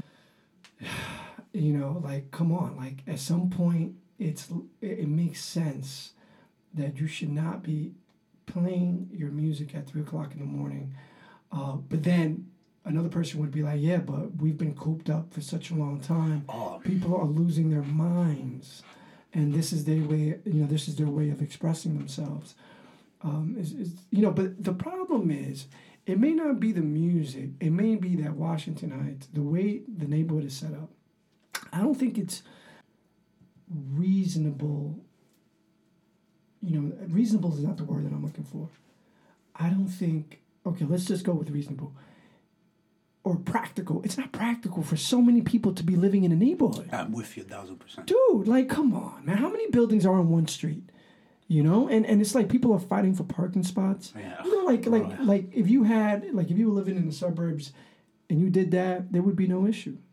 There would be no issue. So it's like you also have to understand, it's the people, but also there's practical considerations. I think when are we going to start holding certain people accountable? I get it. I get this systemic, but at some point we gotta hold each other accountable. So I agree with that. And I think while we do that, we have to make sure that we don't make a case for investing more dollar bills into the police department that should be going to education, healthcare, and other things that benefit society, general welfare, right? Yes, and I feel that, but the thing is that you have to be very cautious because this country is so divisive, people are so divisive, and it's like, what's a nuance? In cancel culture, what's a nuance? It's like people don't understand. It's like I say that sometimes, like we're in the era of the memification of reality. Right, memification of reality. Right, and it's sort of like, and if you're not within that, or you say anything that diverts a little bit, you could get in trouble because then you divert a little bit, nuance, quote unquote, and then they say you're on the other side. Yeah, you're on the other side. You're for calling the cops. I never said that. I just want my daughter to sleep. Right, right. That brings me to another point, and it's a side note. Two things that we have in common. One, we both spend too much time on Instagram, but two, we both deliver drugs. Oh yes. As young men. Yes. I used to work for a pharmacy too when I was young. How old were you when you worked for pharmacy? I was like, at first in high school, like 17. Yeah, me too. 17, 18, started Upendra Solanki. Shout out to him in the village. Okay. So it was interesting, and being there, and what's wild was that I was never allowed in the homes, but I was seeing these people in Greenwich Village, people with so much money, and that's the reality. And I always say, like, if the average person, poor person, knew how upper middle class and rich people lived, they'll fucking burn this whole shit down. Right. If people knew, the average person knew how certain people live, like you have two duplexes and you're just like, what the? Right. Yep. And I live in this this living room that's really supposed to be a bedroom, but they turned it into a bedroom. My daughter's toys is behind the sofa. Right? Yeah. So so that was an interesting. Where did you do that? So I was by Morningside. I was delivering Ritalin to Columbia students all the time, man. And then around there, I would go to certain not brownstones, but really like nice apartments on Riverside Drive. Beautiful. And I would just see this, man, and I was like, wow, like this is like I just live like 20 blocks away, and it's like a different world. So yeah, that also helped me to understand, like, wow, people are living differently out there. And then when I went to Buffalo, forget about it. When I went to Buffalo and I got away from the neighborhood, and something about space does something to you. It makes you like really come into your own, well, you can't say much about space because, most of, middle America that kind of brought this president in probably have a lot of space, right? But for me, I remember I used the space that I had in Buffalo to as a time for reflection. I don't know where I'm going with it, but it was just different. So I appreciated it. And then when I came back to live in Harlem, I realized all the noises, and that can be unnerving, that can be annoying. Also like there's aggression in driving as well. It's cooped up. But I think a lot of it is because there's so many people. And yes, there's individuals that are making bad decisions, right? Hopefully their kids go to a good school and they know to do better. Yeah. How we're good with time? Yeah, we're chilling, man. Damn, I was gonna say right now, with space, right? What you said about was interesting, right? How when you're in space, it does everything that's happening externally. Like sometimes we mirror internally, right? So it's not exactly the same. But the other night, my girl doesn't listen to. My girl's not interested in me at all. When it comes to the creative, she's like, Okay, bro, okay. she just cares if I fucking did the groceries and shit. But the other day we broke. Me and my daughter. She's 6. I hope he's listening. By the way, she's probably gonna be like, "This guy's being patriarchal. He only cares about me bringing in the groceries." But Yep, that's toxic masculinity, right? But me and my daughter broke night though. It's bad. I shouldn't say that, but we're playing Minecraft, right? And you know Minecraft is like blocks, right? right. And I don't know if it was the next day or like I was like falling asleep trying to knock out, and I was thinking, and in my thinking, I could see the ideas as blocks in this weird way. So the fact that I was playing Minecraft for like 2-3 hours with my daughter, it was blocks, and I remember thinking like visually about ideas, and you know when you're like in the half sleep. And in the half sleep, it was almost like the ideas were blocks and I was fitting it in and trying to make sense of it. So there's something to be said about how you're experiencing the world, whether it be space, whether you're in a video game. You internalize that, so then you process ideas in that way. Right. So right. when you're where there's a lot of space, a lot of possibility, Right. you're thinking in your capacity for imagination is something completely different. Of course. Yeah. You know, and whenever there's a lot of things around you, there's a lot of distraction, and there's also a lot of moving parts, so you're reacting a lot. Yeah, so you know, it really forces you to be intentional. Like, you know, oh, you're telling me that if I want to get something to eat, I have to plan it, I have to drive to a supermarket like half a mile away. So I need to really understand what is it that I want to get and for how long before I go there, as opposed to like... That's I don't know, again, fucking hooks. Esa tigre, no sé. Cut that check. But I think I don't know if I got this idea from Hooks, but what happens a lot of times with men, and I'm speaking about myself, is that you want to stay in the spaces where you're the man. When you have influence, right. It's dope when I go to some restaurants in the Heights, nothing major. But because I go there, they know me. Oh, JP, que lo que, whatever, post it in your store. Like, and it's not like I have a small ass following, but because it feels good to be known. It feels good that I can go here and go there. So we could have been moved out of the Heights. Right. The only reason we're in the Heights is because of me. Right. Because of me. However, what changed this right now is that everything was amplified. The Heights was so quiet for a number of months, right. which was a completely different reality for me. The noise is on steroids right now. And then what happens is everyone is cooped up, so they're making extra noise. I got used to less noise, so I'm extra sensitive. Right. They're extra loud, right. So it's super intense. I'm like, yo, I can't do this shit. Yeah. And then that just switched. And my girl's like, motherfucker, I've been telling you we need to do this. And in my head, I'm thinking, yo, I have until my daughter's in 6th grade, because she's gonna start developing, and straight up, you know how it is, right? And that's my shit. Oh, we got into. I need to be in the Heights, because I love the Heights, and I talk shit about Dominicans, but I fucking love Dominicans. You understand? And also like that brings up another question: how much of living in the Heights influences your writing, and how much you need it to write? I don't think. No.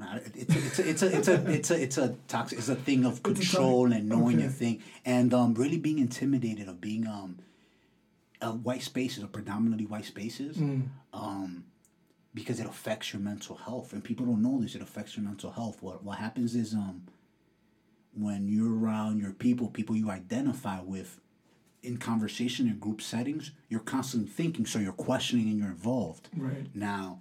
What happens with me in white spaces, I have to I'm navigating, and I make sure I don't speak a lot. I'm listening a lot, so when I speak, it holds some weight. Because in reality, I'm not gonna, with the exception of my first year of teaching, I don't wear suits. I dress exactly like this, and kick, so people look at me funny like that. I'll dress how I dress. So that already sets me back. So I'm perpetuating the stereotype of the brown boy with the Jordans or whatever. So I make sure I don't speak a lot. I make sure I think before I'm considering a lot, because I know what they see me as. As good-hearted as they might be, colleagues, really nice people, they're really good for kids, I give them that. But I know how they view me. So sometimes what happens is when you become passive in a lot of spaces and you're not engaged and you're not asking questions, your brain goes into auto drive. So there's no critical thinking. So if you've been in certain white spaces for a long time, for a few years, your brain has been on auto drive for so long, right. And you're stunted, you're not growing. Wow. And yet when I'm with people of color, certain spaces, I find myself speaking more, being critical. And Oh man, and that's another that's another thing because it's so much. That's such a layered analysis because it's you have to tackle whether if your words carry the burden of everyone that looks like you. Also like English. Like you're in Washington Heights, and even though your thoughts may be refined, maybe your vocabulary is limited. You go to the store, he doesn't talk proper English. Some of us go to schools, the teachers don't speak proper English, but whether we start to look at proper English as intelligence or as as leading or leaders, like attributes that leaders have. So that's how we also get intimidated, and there's other ways that we can get intimidated. Based on like what they did for the summer. I remember some of my white friends were like, "Oh yeah, I went to Africa to like." Feed a village, and I was like, "Oh, okay, great." Fine, those. I don't have that cultural. I can't. What's the word? I won't speak. I won't speak on my just out of respect. Not out of respect for my students. I'm in a school predominantly white, and the students like adolescent is adolescent, and they dope because what's dope about teenagers, man, is that they see through the hypocrisy, bro. Mm-hmm. And it breaks. And they'll call you out, and they'll call everything out. But then they're hypersensitive. And everything is novel. Love, sex, heartbreak, literature, movies, fucking skinny. Everything is just novelty. Right. So there's that, but they're also hypersensitive, and they're seeing the hypocrisy. So I love, regardless of their background, I think they're malleable and they're super important.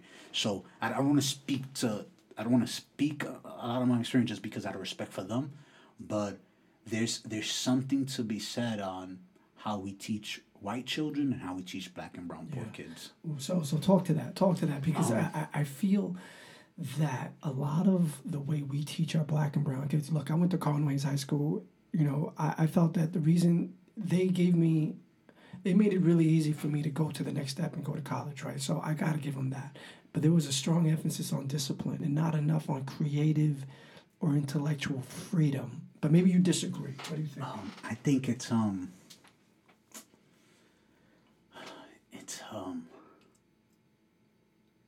control. I think the word is control, right? So when I first got in, I worked in the Dominican school, Dominican principal. A lot of Dominican kids, a lot of these kids were, even though they're not classified as that, they were students with interrupted formal education.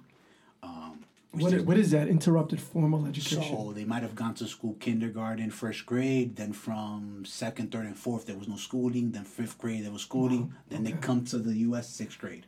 But in sixth grade, you have to make sure you get them ready for certain tests, and you have to teach them to the test. Right. And there's a lot of teaching to the test. And what I found with a lot of black and brown kids is that, not all of them, but a lot of them, is that they just need basic reading and writing skills. Everything is literacy. I don't care what literacy, you need to be able to read and write. However, there's so much pressures. Like I had a principal, he's a black Dominican man. I had my issues with him, but I could see when the people on top of him would come and the pressure he was under. Right. And I saw how limited he was and what he could do in the classroom, right? And how these expectations where you need this certain lesson plan. And teachers, people are teachers, who are going to listen to this, they know you need to have a certain lesson plan. You're teaching, 3 or 5 people come in and they just observe you. And they ask the kids, what are you doing? But they just come in. And then you have to consider the effect. Forget the teach on students. Because now you're teaching for the exam. You're not teaching for their ability or it's like almost like a one-size-fits-all approach to passing this exam. Which are like a lot of these are the good teachers. I don't think I'm necessarily like the best teacher. I connect with students, but I'm not the best. Like there's two kinds. Kari Lazar White, one of the founders of the Brotherhood Sister Soul, this organization in Harlem. He had this lecture thing, and I asked him, I was like, what makes it? I don't know what I asked him, but he said there's 2 kinds of teacher. The teacher that's really strong in the content, math, algebra, history, whatever, and they're so good at that content that they just inspire the kid when it comes to that particular content, and they change lives that way. And there's a teacher that's just an inspiring teacher, that's just a listener, that's there for them, and it's not necessarily content, but it's this what Freire calls, Paulo Freire in Pedagogy of the Press calls the student-teacher, teacher-student relationship. So they're not this vacuum that I'm filling in with information, Right. but rather we're exchanging it. There's reciprocity. We're exchanging information. And I think I'm more of that, like exchanging information and learning from them. Why do you think you're like that? Just because you'd be surprised what you could get out of people, not only out of lesson, you just listen. Right. To the power of listening, just listen. And a lot of these adolescents, and I get it's difficult being a parent. I can't imagine what it's going to be dealing with my daughter when she's a teenager. However, some of these kids, they just want to be heard, bro. Right. A lot of these teens, girls, boys, black, white, able, disabled, LGBTQ, they just want to be heard. And in that, they tell you how they want to be taught or how they receive information. You learn what type of learner they are. Right, right. And yeah, that's a powerful point right there. And that's when the works. Okay, this is what it is. Something else that's helped me is not buying into the things the way things are. Like I've always like, this is slightly off. Like Right. this is slightly off, and doing things my own way. Like it's not a rigid way of doing things, like, traditional, because you're not traditional, right? You're not traditional in the way that you look. No. But the thing is this, is like, if we're going over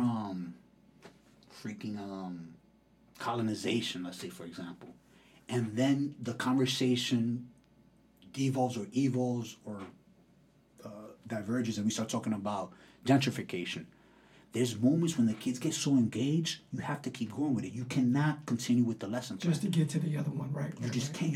They're engaged. They're invested. Right. And Hooks has a book, fucking Hooks again, Teaching to Transgress, and she talks about, there's a scene where there's a dialogue between her and another brother, I think, and she says something like, it's important to, when you're talking to kids, have them anchored in their personal experience.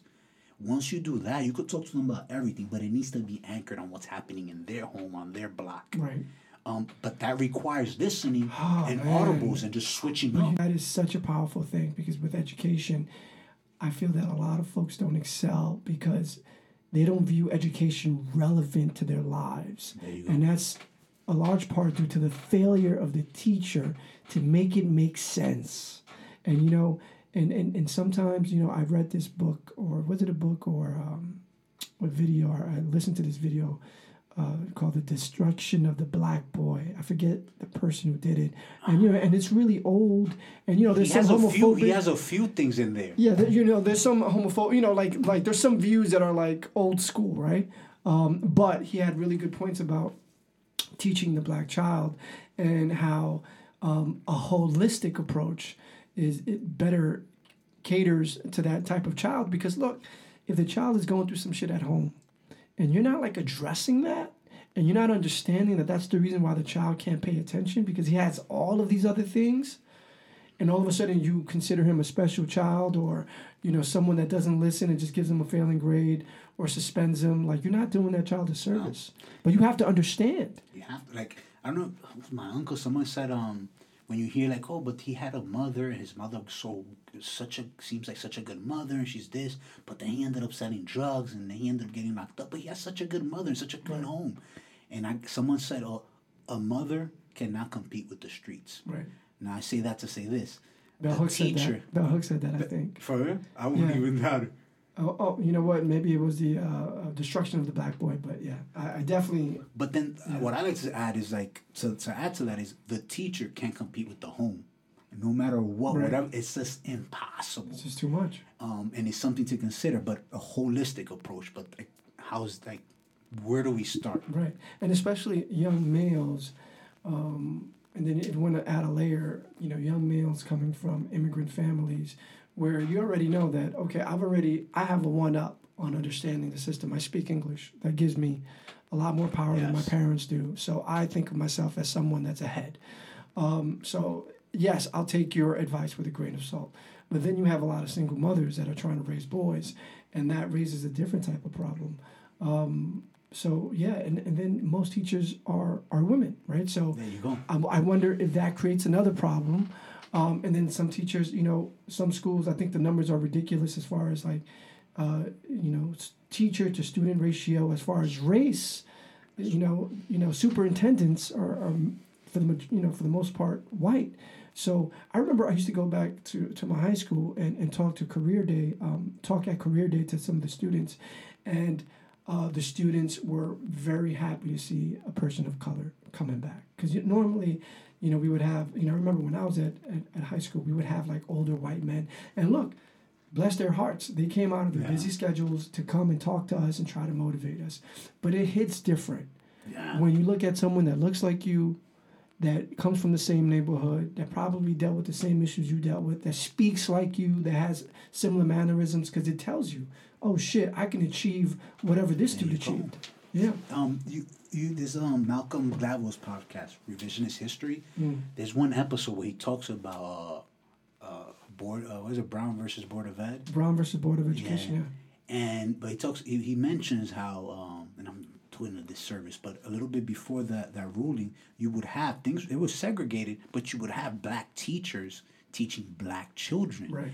And you saw the results, and you were getting, and then after, when you start mixing, and I'm not saying I'm for segregation. Segregation, right. But there's something to be said about teaching our own. Right. There's something to be said about that, and there's something to consider. There's one thing when you're and God bless their hearts, but a white woman from the Midwest trying to make it big in New York City, so you join the Teaching Fellows, or you join Teach for America, and you're out there in the middle of the hood, right? And then you do your 2-3 years, and then you bounce, and you do, right? And it's a hustle. Capital is a hustle. I get where they're coming from, and there's a lot of these white women who come from the Midwest who do a good job, work powerful. You got to give them props for that. But there's something to really consider. What does it mean to teach our own children? And really specific, like Dominican diaspora, people and the offspring of the Dominican diaspora. Because our reality is very particular and it's very different. And there's just so many minds that our young black and brown Dominican men could step on, or Afro-Caribbeans in general. It's just so much out there that I have to tell kids, like I'm in a school predominantly white kids, relatively wealthy kids compared to the other schools I taught at. And to some of the kids of color, I tell them when they're not going out protesting because they're a little bit more aware. Right. I have to tell them, just be careful. I get where you come from. I understand your passion. Just understand that your experience with a police officer will be different. And I don't say that explicitly. I use it like, I go around, I beat around the bush, and basically saying just be careful because you're a man of color, and your experience with police officers is going to be different than your whole crew of white kids. Right. Just consider that. But I'm telling him that. I don't think this other English teacher, this other sister's going to tell him that. I'm trying to protect him, Yo, can I tell you this, man? And this is where capitalism drives into like mentorship and people seeing and wanting to connect. Because yes, it does help to be a teacher and a male and giving them advice. But as a young attorney, from my own friends on the block that I was raised with, all of a sudden they started talking to me differently. If not only because I graduated law school, like they were, oh, you went to law school, okay, great, good for you. But when I started driving around in some other in some other like what's the difference between about 30 to 40 grand? Beat it. No, but like all of a sudden they're like, oh, Charlie made it. I want to talk to Charlie now. How did he do it? Now all of a sudden my words carry weight. And again, like I know there's a culture specific to Harlem where, money making Harlem is like that it's not a saying for a reason. Obviously drug dealing culture was like glorified back in the 80s, and as a result of that, materialism was on steroids, right? But young kids connect with that, like, oh, that's their American dream, like, because they have people feeding them stories, and then all of a sudden you pull up in something that they may want, and then all of a sudden you got their attention. There you go. So which brings me to another fucking point. When I was young, when I was in high school, like how old? Like 17, 16. Yeah. One of the few boys that I had that was actually going to the university on the block, he asked me, he was like, look, bro, are you planning to go to college? At the time, I was like, you know what? I'm not sure. You know, I got a job working at the pharmacy delivering drugs. You know, I had a girlfriend. She was cool. I probably had another one that I was looking at, life was good. You were the man. I had a little Averex that I could afford. The Averex. Wow. Yeah. How about the Vansons? You remember? No, the Vanson was like when I got to college, and at that point, the tuition reimbursement check didn't. The tuition reimbursement check didn't get it. I don't know why they gave me that one. But so he goes to me and he asked me, like, sincerely, he was like, look, you're not thinking about college? And I was like, oh, I'm not sure. So he saw that I was somewhat indifferent about leaving the neighborhood. So he saw where I was at, and we were in the middle of the block, but he saw where I was at mentally, not just physically, right? And he said, okay, well, imagine if in all of these buildings, you have people that were your age that were living in these apartments. And I said, okay, cool, that's what's up. That's a lot of young people. I'm sure there's a lot of parties. And he said, yes. Imagine if the female to male ratio is about 7-1, female to male. And I was like, that's a lot of women. And then he goes, well, yeah, imagine if some of the guys are gay. And I was like, that's a lot of women for straight guys. And he was like, yeah, that's college. And I was like, oh, shit, I need to get away.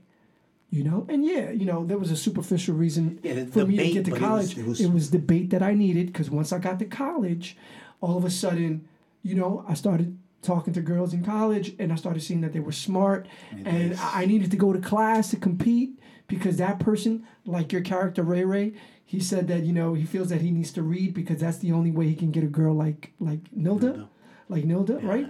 I felt the same pressures. You know what? If I want to be able to connect with the woman that I like in college, I need to start going to class. And also, next thing you know, you start going to class, you start learning things, and your world opens up. But it was because of that bait. It was because that friend met me where I was at that specific time. And it takes patience. So as teachers, you have many opportunities to connect on that level. But, whether it's due to lack of resources, whether it's due to having many students that you need to connect with, not getting paid the right way, I'm sure there's many reasons as to why teachers can't connect on that. I like to teach. The average teacher is not allowed to teach. I should make this point. So when I was working with poor Dominican black and brown kids, I was micromanaged. And I even got an award one year for instructional lead, even though my license is special education, because I have an MFA in creative writing. I was teaching English classes. I was leading the English department. But there were people who were better qualified than me, experienced, but they had tenure already. And there was some people who were really, really good, but they just didn't want to play the theatrics and do all this other nonsense. So then I took the lead. And I found that I busted my ass for like 3 years. I get tenure, then the fourth, was it the third or the fourth year I was in that first school I was in?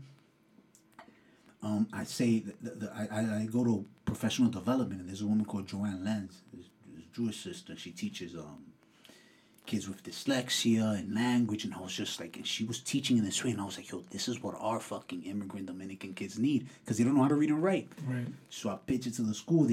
She ends up coming for a PD, something else, and I go, oh, that's the sister. And she tells us about this program called Rewards, where you teach kids how to read and write. And I was excited, and I said, look, I'm for this. I'll be part of this program as long as we make sure that this class where they're learning basic reading and writing is in the middle of the day. It can't be at the end of the day, because your average high school student is not going to stay after school, so then people could tell him he doesn't know how to read. Right. What happens? I go, what do they do? The next year, they just put it at the end. They make it the last class. So I'm there by myself with like 2 or 3 kids who don't need the support. And that was so heartbreaking, bro. Like, I remember just being like, damn, like, I didn't have the language, but I was really like, I don't give a fuck. I was just like, whatever. I just felt because it was such a wasted opportunity. A wasted opportunity. And then I switched schools, thinking that maybe in a different, but then you realize it's systemic. Right. And there's a lot of work to do. Man, so now you teach and you go through all of that heaviness that you said that I go through as an attorney, but sounds heavy. Yeah. So it's like, we're fighting we're fighting the same war, but we have different roles in this war, right? How does that, like who do you write for? Like is there, like, who's the audience? Who's the person that you want to read what you write, and what do you want to do for that person? That's ill because I've realized that because I went through the MFA program, which I thought going to an MFA program, I thought I was going to learn about writing, creative writing, my major, fiction, but I really learned about race and class. I went to the new school in the village, so the same neighborhood where I was doing deliveries, and poor brown kid going to different places, Right. then I now was a grad student there, so I was in the same space, but now had access to different buildings. I was fucking in 33rd, 5th Ave, doing coke with some white kids, and then you realize, oh shit, the cocaine that the white people are sniffing is a lot better than the cocaine that the brown, even when it comes to drugs, right? Right. So you're learning all these different things, and I really thought I was going to learn about reading, and I realized, oh no, it's a different reality. The problem is not, there's no such thing as a bad drug, just bad circumstances, which is something Dr. Drew says. And I saw people consuming drugs around me and doing coke casually or whatever, but then they had jobs. And there was one kid in particular that I never knew him personally, but they were like, "Oh yeah, that dude does heroin," but he was functioning. And but then when I in the hood, cocaine, heroin, it's sort of like, oh, especially cocaine. You do coke, you're a crackhead in the hood. You fucking you do coke, and I saw these people doing it, and I was just like, wow. And then after that experience, I realized, okay, discernment. Who am I writing for? What am I doing? And experiences with certain professors, where professors, after you graduate, they don't respond to an email. So I don't ask for favors, right? So if I email you for a favor, it's because I've been holding that capital. I like to do favors, serve, and then I'll ask for a favor. I had a meeting with an agent, but the agent was sussy. So I reached out to a professor. I have this meeting with this literary agent, and I'm concerned they'll never reply. And I was like, Diablo, mano, así es la vaina, mi pana. You got my money. I took loans out for this program. You can't give me a little advice before meeting with this literary agent. And then around this, I graduated from the new school 2011. So I wrote and I did a lot of things here and there, but it was not until 2017, 2018, where I got a version of Buying Cocaine was published in the Poetry Project, a place I did an internship for years before. And that got a little attention. Then I published without a big one, and that won an award. Then I started working with Angie, and God bless Angie Abreu, because Angie Abreu straight up gotten me gigs and told me, yo, do you. And she doesn't get, she understands how I am. She does not, I've done doyos, I've said the wrong things, controversy because of me. Right. Is this, I say sometimes I've sullied Dominican writers because you meto en lío or whatever, little minor things, sometimes big things. But Angie never.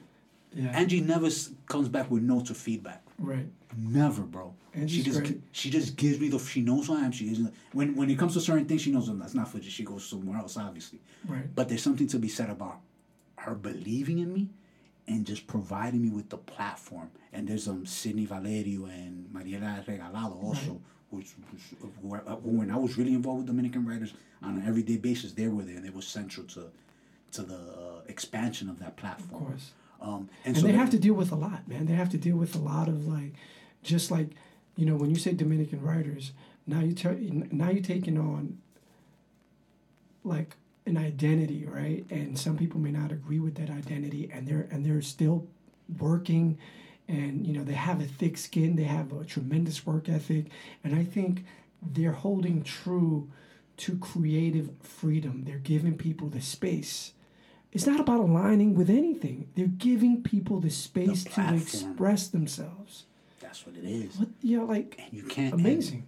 And it's women. I was gonna say women were doing that, and that's why we do a lot of because I'm so active on Instagram and I'm producing so much content in a lot of spaces. In the intro, I would say, straight up Dominican writers is Angie, Sidney, and Mariela. Shout out to Mariela. She has a child now. Yeah. Cute, beautiful baby. But Mariela she with her baby, still woke, still putting that info out there with her baby. Yeah, she's still be. I catch her stories. But I'm always I always say I always give credit to those three women in general and Angie in particular for the platform. But what the platform Dominican writers provided was a new audience that no matter what weird shit I would come up with, I had these stories about Lemisol and my love for Lemisol, the ode to Lemisol almost, and about class and race and drugs, all this wild shit. Those Dominicans show me love. The weird, and there's always this thing where I don't feel like I'm Dominican. You know how I'm not Dominican enough. I'm not there. I'm light skinned. I'm this, all this like self-conscious shit. Yo, those time and time again, yo, Dominicans show me mad love, bro. And it's usually straight up, like in my Instagram stats, is 25 to 45-year-olds, 65% women, 35% men, and of course, gender non-conforming folks will probably fit in there somehow. Right. And the predominantly, a lot of them Dominican, bro, and they show love. If I'm pushing somebody's book, yo, they buy that book. When I had a book club or any event Angie was set up, boom, the diaspora get together. Angie did the flyer for me, used her network, so that shit was a success, filled up. So there's I realized, okay, I'm writing. I thought I was writing for, I didn't know who I was really writing for, but then I realized, oh shit, there's mad Dominicans, people of color in general, but Dominicans in particular, who they might not be as weird as me, but they still want to hear. They like the experience and they get the references and they're really like. And, you know, and the thing is that like people like you, I feel, should be given a platform. Like if there's anybody that should be given a platform, it's people that come with different ideas and different views. That. You know, and that's why like I had to reach out to you. I appreciate you know, because you know, even though we had common mutual friends, I was like, nah, I dig this guy's spirit, man. I appreciate. You know, I did. You know, and I think, and I appreciate you sharing, even though you were sharing an emotion, you know, like a really deep story while everything was crumbling on my table, like the mic was literally falling on my lap about your mother. But now I start to see, because at a young age, you had to navigate a lot. And your mother being such a strong personality woman, that kind of, you know, was infectious. And you caught on to that. And it shows in your writing. It shows in how you express yourself. It shows how you throw yourself into, like, you know, workshops in choppy waters, right? Yeah. But yeah, shout out to Dominican Writers Association for providing that platform. I guess my question is, what do you think we're doing now as far as, because, you know, you can't put all the burden on the Dominican writers to, like, create these writers from the community. It's so unfair. So, like, where do you see us as young, Latino, Afro-Latino, readership, like, do you see that it's getting better? Because Instagram is fucking us all up. You know, it's taking away, you know, people's time to, like, read a book because, you know, we're catching a short caption, photos. Like, do you see that some of your students tend to be more readers? Do you see more people starting to come to the bookshop in Washington Heights? Because that's important to me. I think there's this sister who also came up through the Brotherhood Sister Soul nonprofit organization in Harlem. Please donate to them. Please find out Brotherhood Sister Soul. Elizabeth Acevedo also came up to the Brotherhood Sister Soul. She was. Yeah, I have to read her book, man. I've heard so many good things about her book. What Acevedo does is, like, it's a novel in verse, so it's compact. You get through it quickly, but it's so dense and there's so much there. And I'd like to say that when it comes to an Elizabeth Acevedo, Dominican sister, Black Dominican woman, and Elizabeth Velasquez, she does body, but she does poetry. What I like to say about them two is that they get love and they get props, but I think we take them for granted just because of how accessible they are, especially Elizabeth Velasquez, the body poet, and how we get the references and we get it. And because we get it and we understand it, and we don't need a Google, and it's not Hemingway, it's not Dostoevsky, it's not fucking Fitzgerald. We read it and we understand. I think part of us takes it for granted. So Elizabeth Acevedo, she has her awards, but she's brilliant. Elizabeth Velasquez, she has a book coming out next year, but she's such a generous person. But a lot of her poetry is so ahead of her time, and we take it for granted because she's so accessible, and she's like your regular Bronx chick. She comes out like Bronx chick regular in her vernacular. And I think sisters like that are important. I wish, what I long for, especially for Dominicans, for us to realize the people we have. We really need to start talking and asking questions to older people. I get that we have a lot of people with followings, with a lot of ideas that are in their 20s, maybe their 30s, but there are a lot of older people that we need to look at their texts, look at their interviews, and listen. Josefina Baez, for example. Right. Josefina Baez is one of the only writers. When you say who are you writing for, Josefina Baez is one of the. I think she's just the genius, and she's always ahead of her time. Has always been ahead of her time, and we take her for granted the same way we take Elizabeth Acevedo for granted, and I think we take Elizabeth Velasquez for granted, just because of their accessibility. Now, if they were If they were in a Beyonce video, and or Jay-Z made her a rock nation artist, then maybe we'd be like, you know what, let's copy it. It's capitalism. But just seduction of capitalism. It's like we take our neighbors for granted. Right, We take our own for granted. But people that support you first are the people that don't know you, because if they don't know you, they feel that you're kind of exclusive. There's a mystery, and there's a mystery to that. But Which you is have stupid, to but read, it and happens. the level of the frequency, the volume of work Elizabeth Velasquez produces is crazy. A lot of poems, they're not. I don't think they're all dope, but most of them are dope. And she's producing a bunch back to back to back to back. Right. And that's unheard of, bro. That's unknown, and people really think that it's like regular. Where can you find her work? Yeah, she's following screen. Elizabeth Velasquez. I think Okay, she's Elizabeth. on Instagram. Okay. So brilliant, but I think we really need to start looking at her like, how is she producing this volume of work that's of high quality? It's not normal. And people, straight up something I hate, and people talk shit to me because it sounds elitist. A lot of people don't fucking read. Right. And yet they're writers. They're calling themselves writers. And it just breaks my heart, right? So when they come across of Elizabeth Velasquez, I think they think it's really that easy to produce so many dope poems, just like that, back to back to back, and put up some shit she posted on Facebook 10 years ago, and it still hits the same. And people think that's normal. Dog, so produce a decent poem is difficult. Right. But there's some sisters that are like getting people to read and producing so much that's good because they're getting the attention, they're getting people involved. But I'm concerned that some of us take it for granted. Or maybe it's just the nerd in me, like, yo, we need to respect people's aesthetic and their talent and blah, blah, blah. So let me ask you a question, man, and sorry for putting you on the spot. Nah, dile.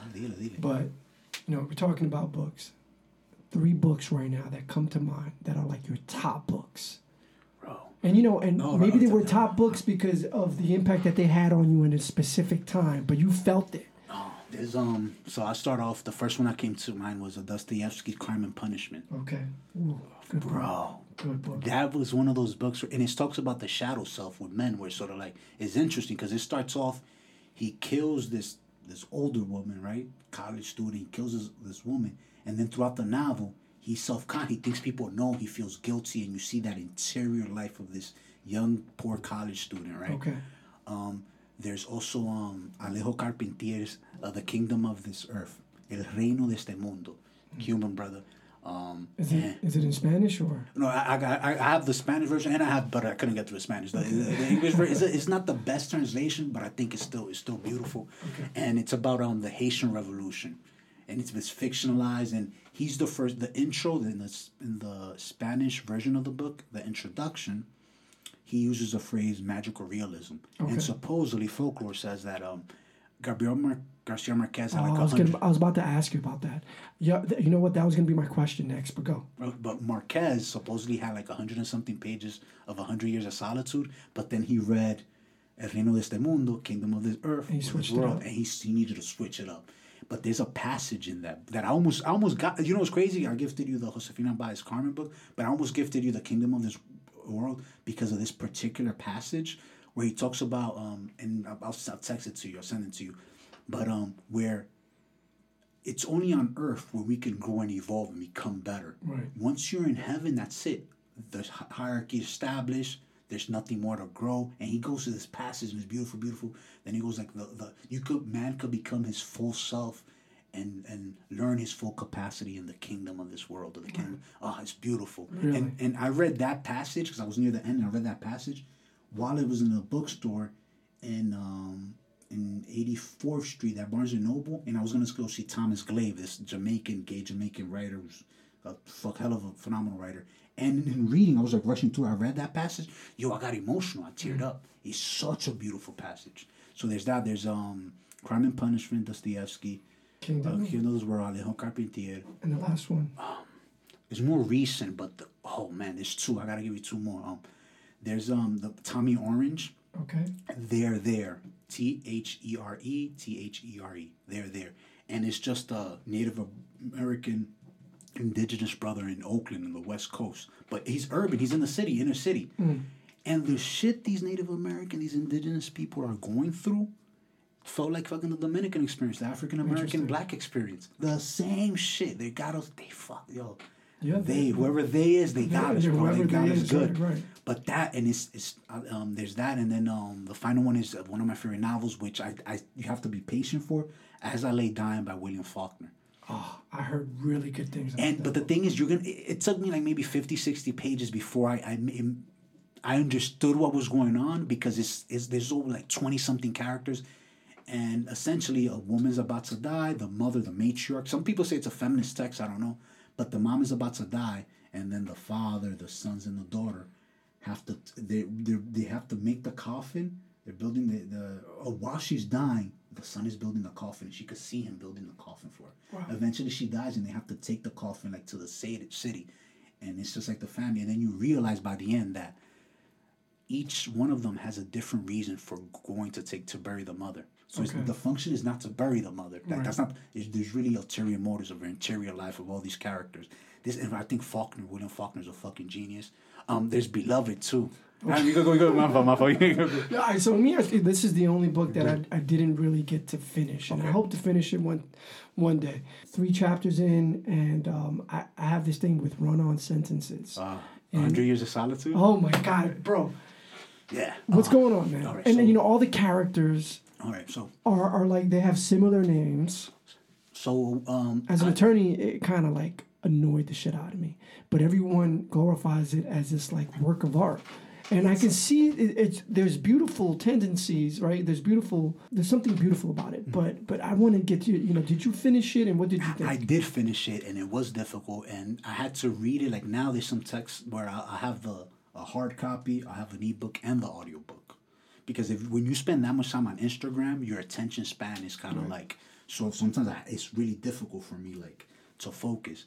With 100 Years of Solitude, what you get is we're used to and I hate to reduce it to the phallic or the concave or the straight line or the circle, but most texts, or when you look at most stories, they have the structure of the inciting incidents.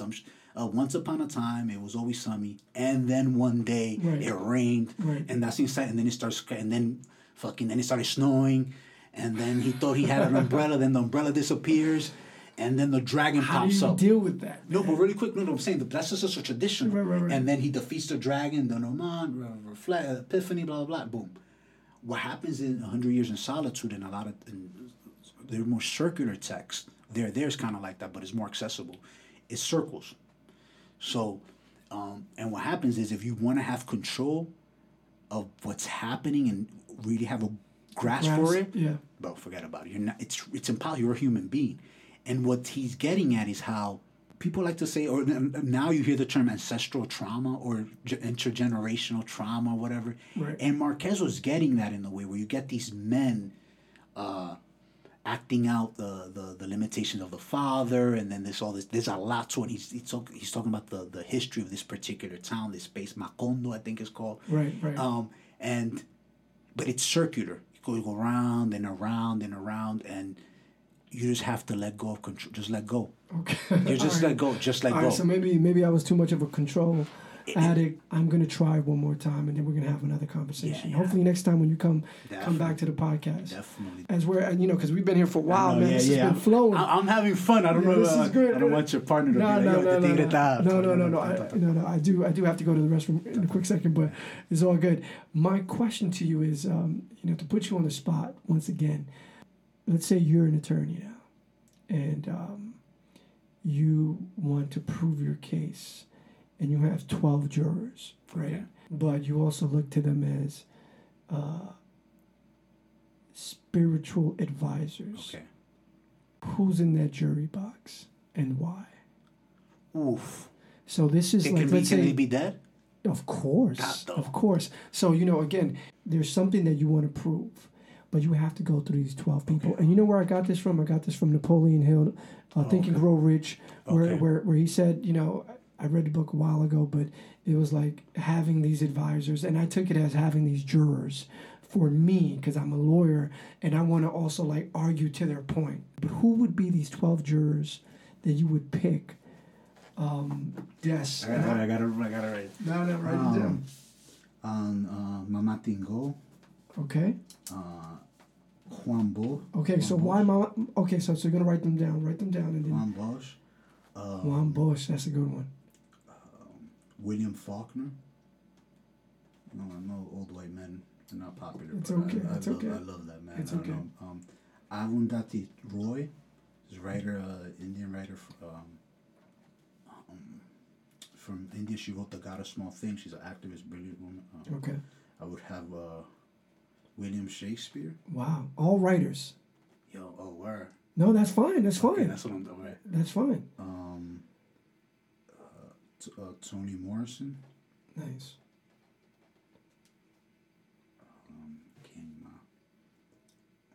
Huey P. Newton.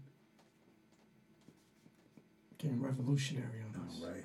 1, 2, 3, 4, 5, 6, 7. That explains a lot. Stokely Carmichael. Oh, okay. That explains a lot. Okay.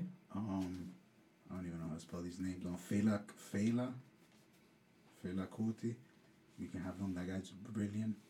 1, 2, 3, 4, 5. I have Cedra Sebastian. She's a mentor of mine and part of the Brotherhood Sisters of Souls. A sister I could always go back to. This black woman, really powerful.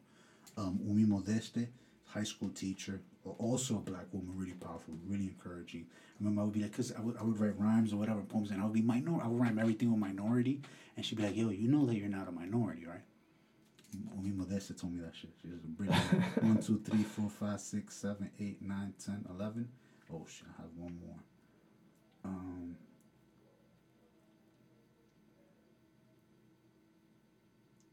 And the title goes to. I think my great grandmother, Alaska Infante. I think she just knew her second husband, Leonel Sadiou, this Haitian man, who's a lawyer. A lawyer, he's polyglot. He spoke like 4 different languages, 5 languages. He used to tell her, and then she told me that he used to say, if in Alaska, her name, we called her Nola. If Nola only had 1 year of proper education, she would have taken over the Dominican Republic. So this was a woman who didn't have the language, but through hustling, through sex work, became a madame, worked with people who were against Trujillo, went through Haiti, went through Venezuela. So it's one thing, so describing a quality that you take from all of them, which is why you put them in that position. Mama Tingo, just community. Okay. Right? Juan Bosch, I would just say for everyone to just read this short story called, he was just a genius. Anyone who gets exiled is important. I would add maybe Taslima Nasrin too, but I can't. She says some wild shit about Islam, so we can't get in trouble. But Juan Bosch, he has a story called I think it's La Mujer. And essentially the crux of the story is that this husband leaves, the wife ends up giving the milk to the baby instead of selling it. So he comes up and he just fucks her up. This one, but he's a brilliant man. It's sad what they've done to both of the political parties he birthed. Right. William Faulkner. This was one of a white man who understood the American experience, and I'd argue he's the black experience. That might get me into trouble, but for a man of his time, there was something he was writing about the black experience, which I don't think a lot of people weren't doing. And he's a big influence on Morrison too. Arundhati Roy, The God of Small Things, I'm reading it now, is amazing. She's just a real activist. Everyone likes to say that they're an activist. This is an activist, a brilliant woman who's always holding Indian officials and just politicians accountable. William Shakespeare, I mean, it's important for all writers, for all of us to read Shakespeare. Even if it's that No Fear Shakespeare, where they translate it to contemporary English, it's important because Shakespeare, there's something about the human experience that Shakespeare was getting at that few writers get to do right now. Few writers have matched what Shakespeare did. Or whoever, supposedly it was a group of writers, there's a lot of conspiracy there.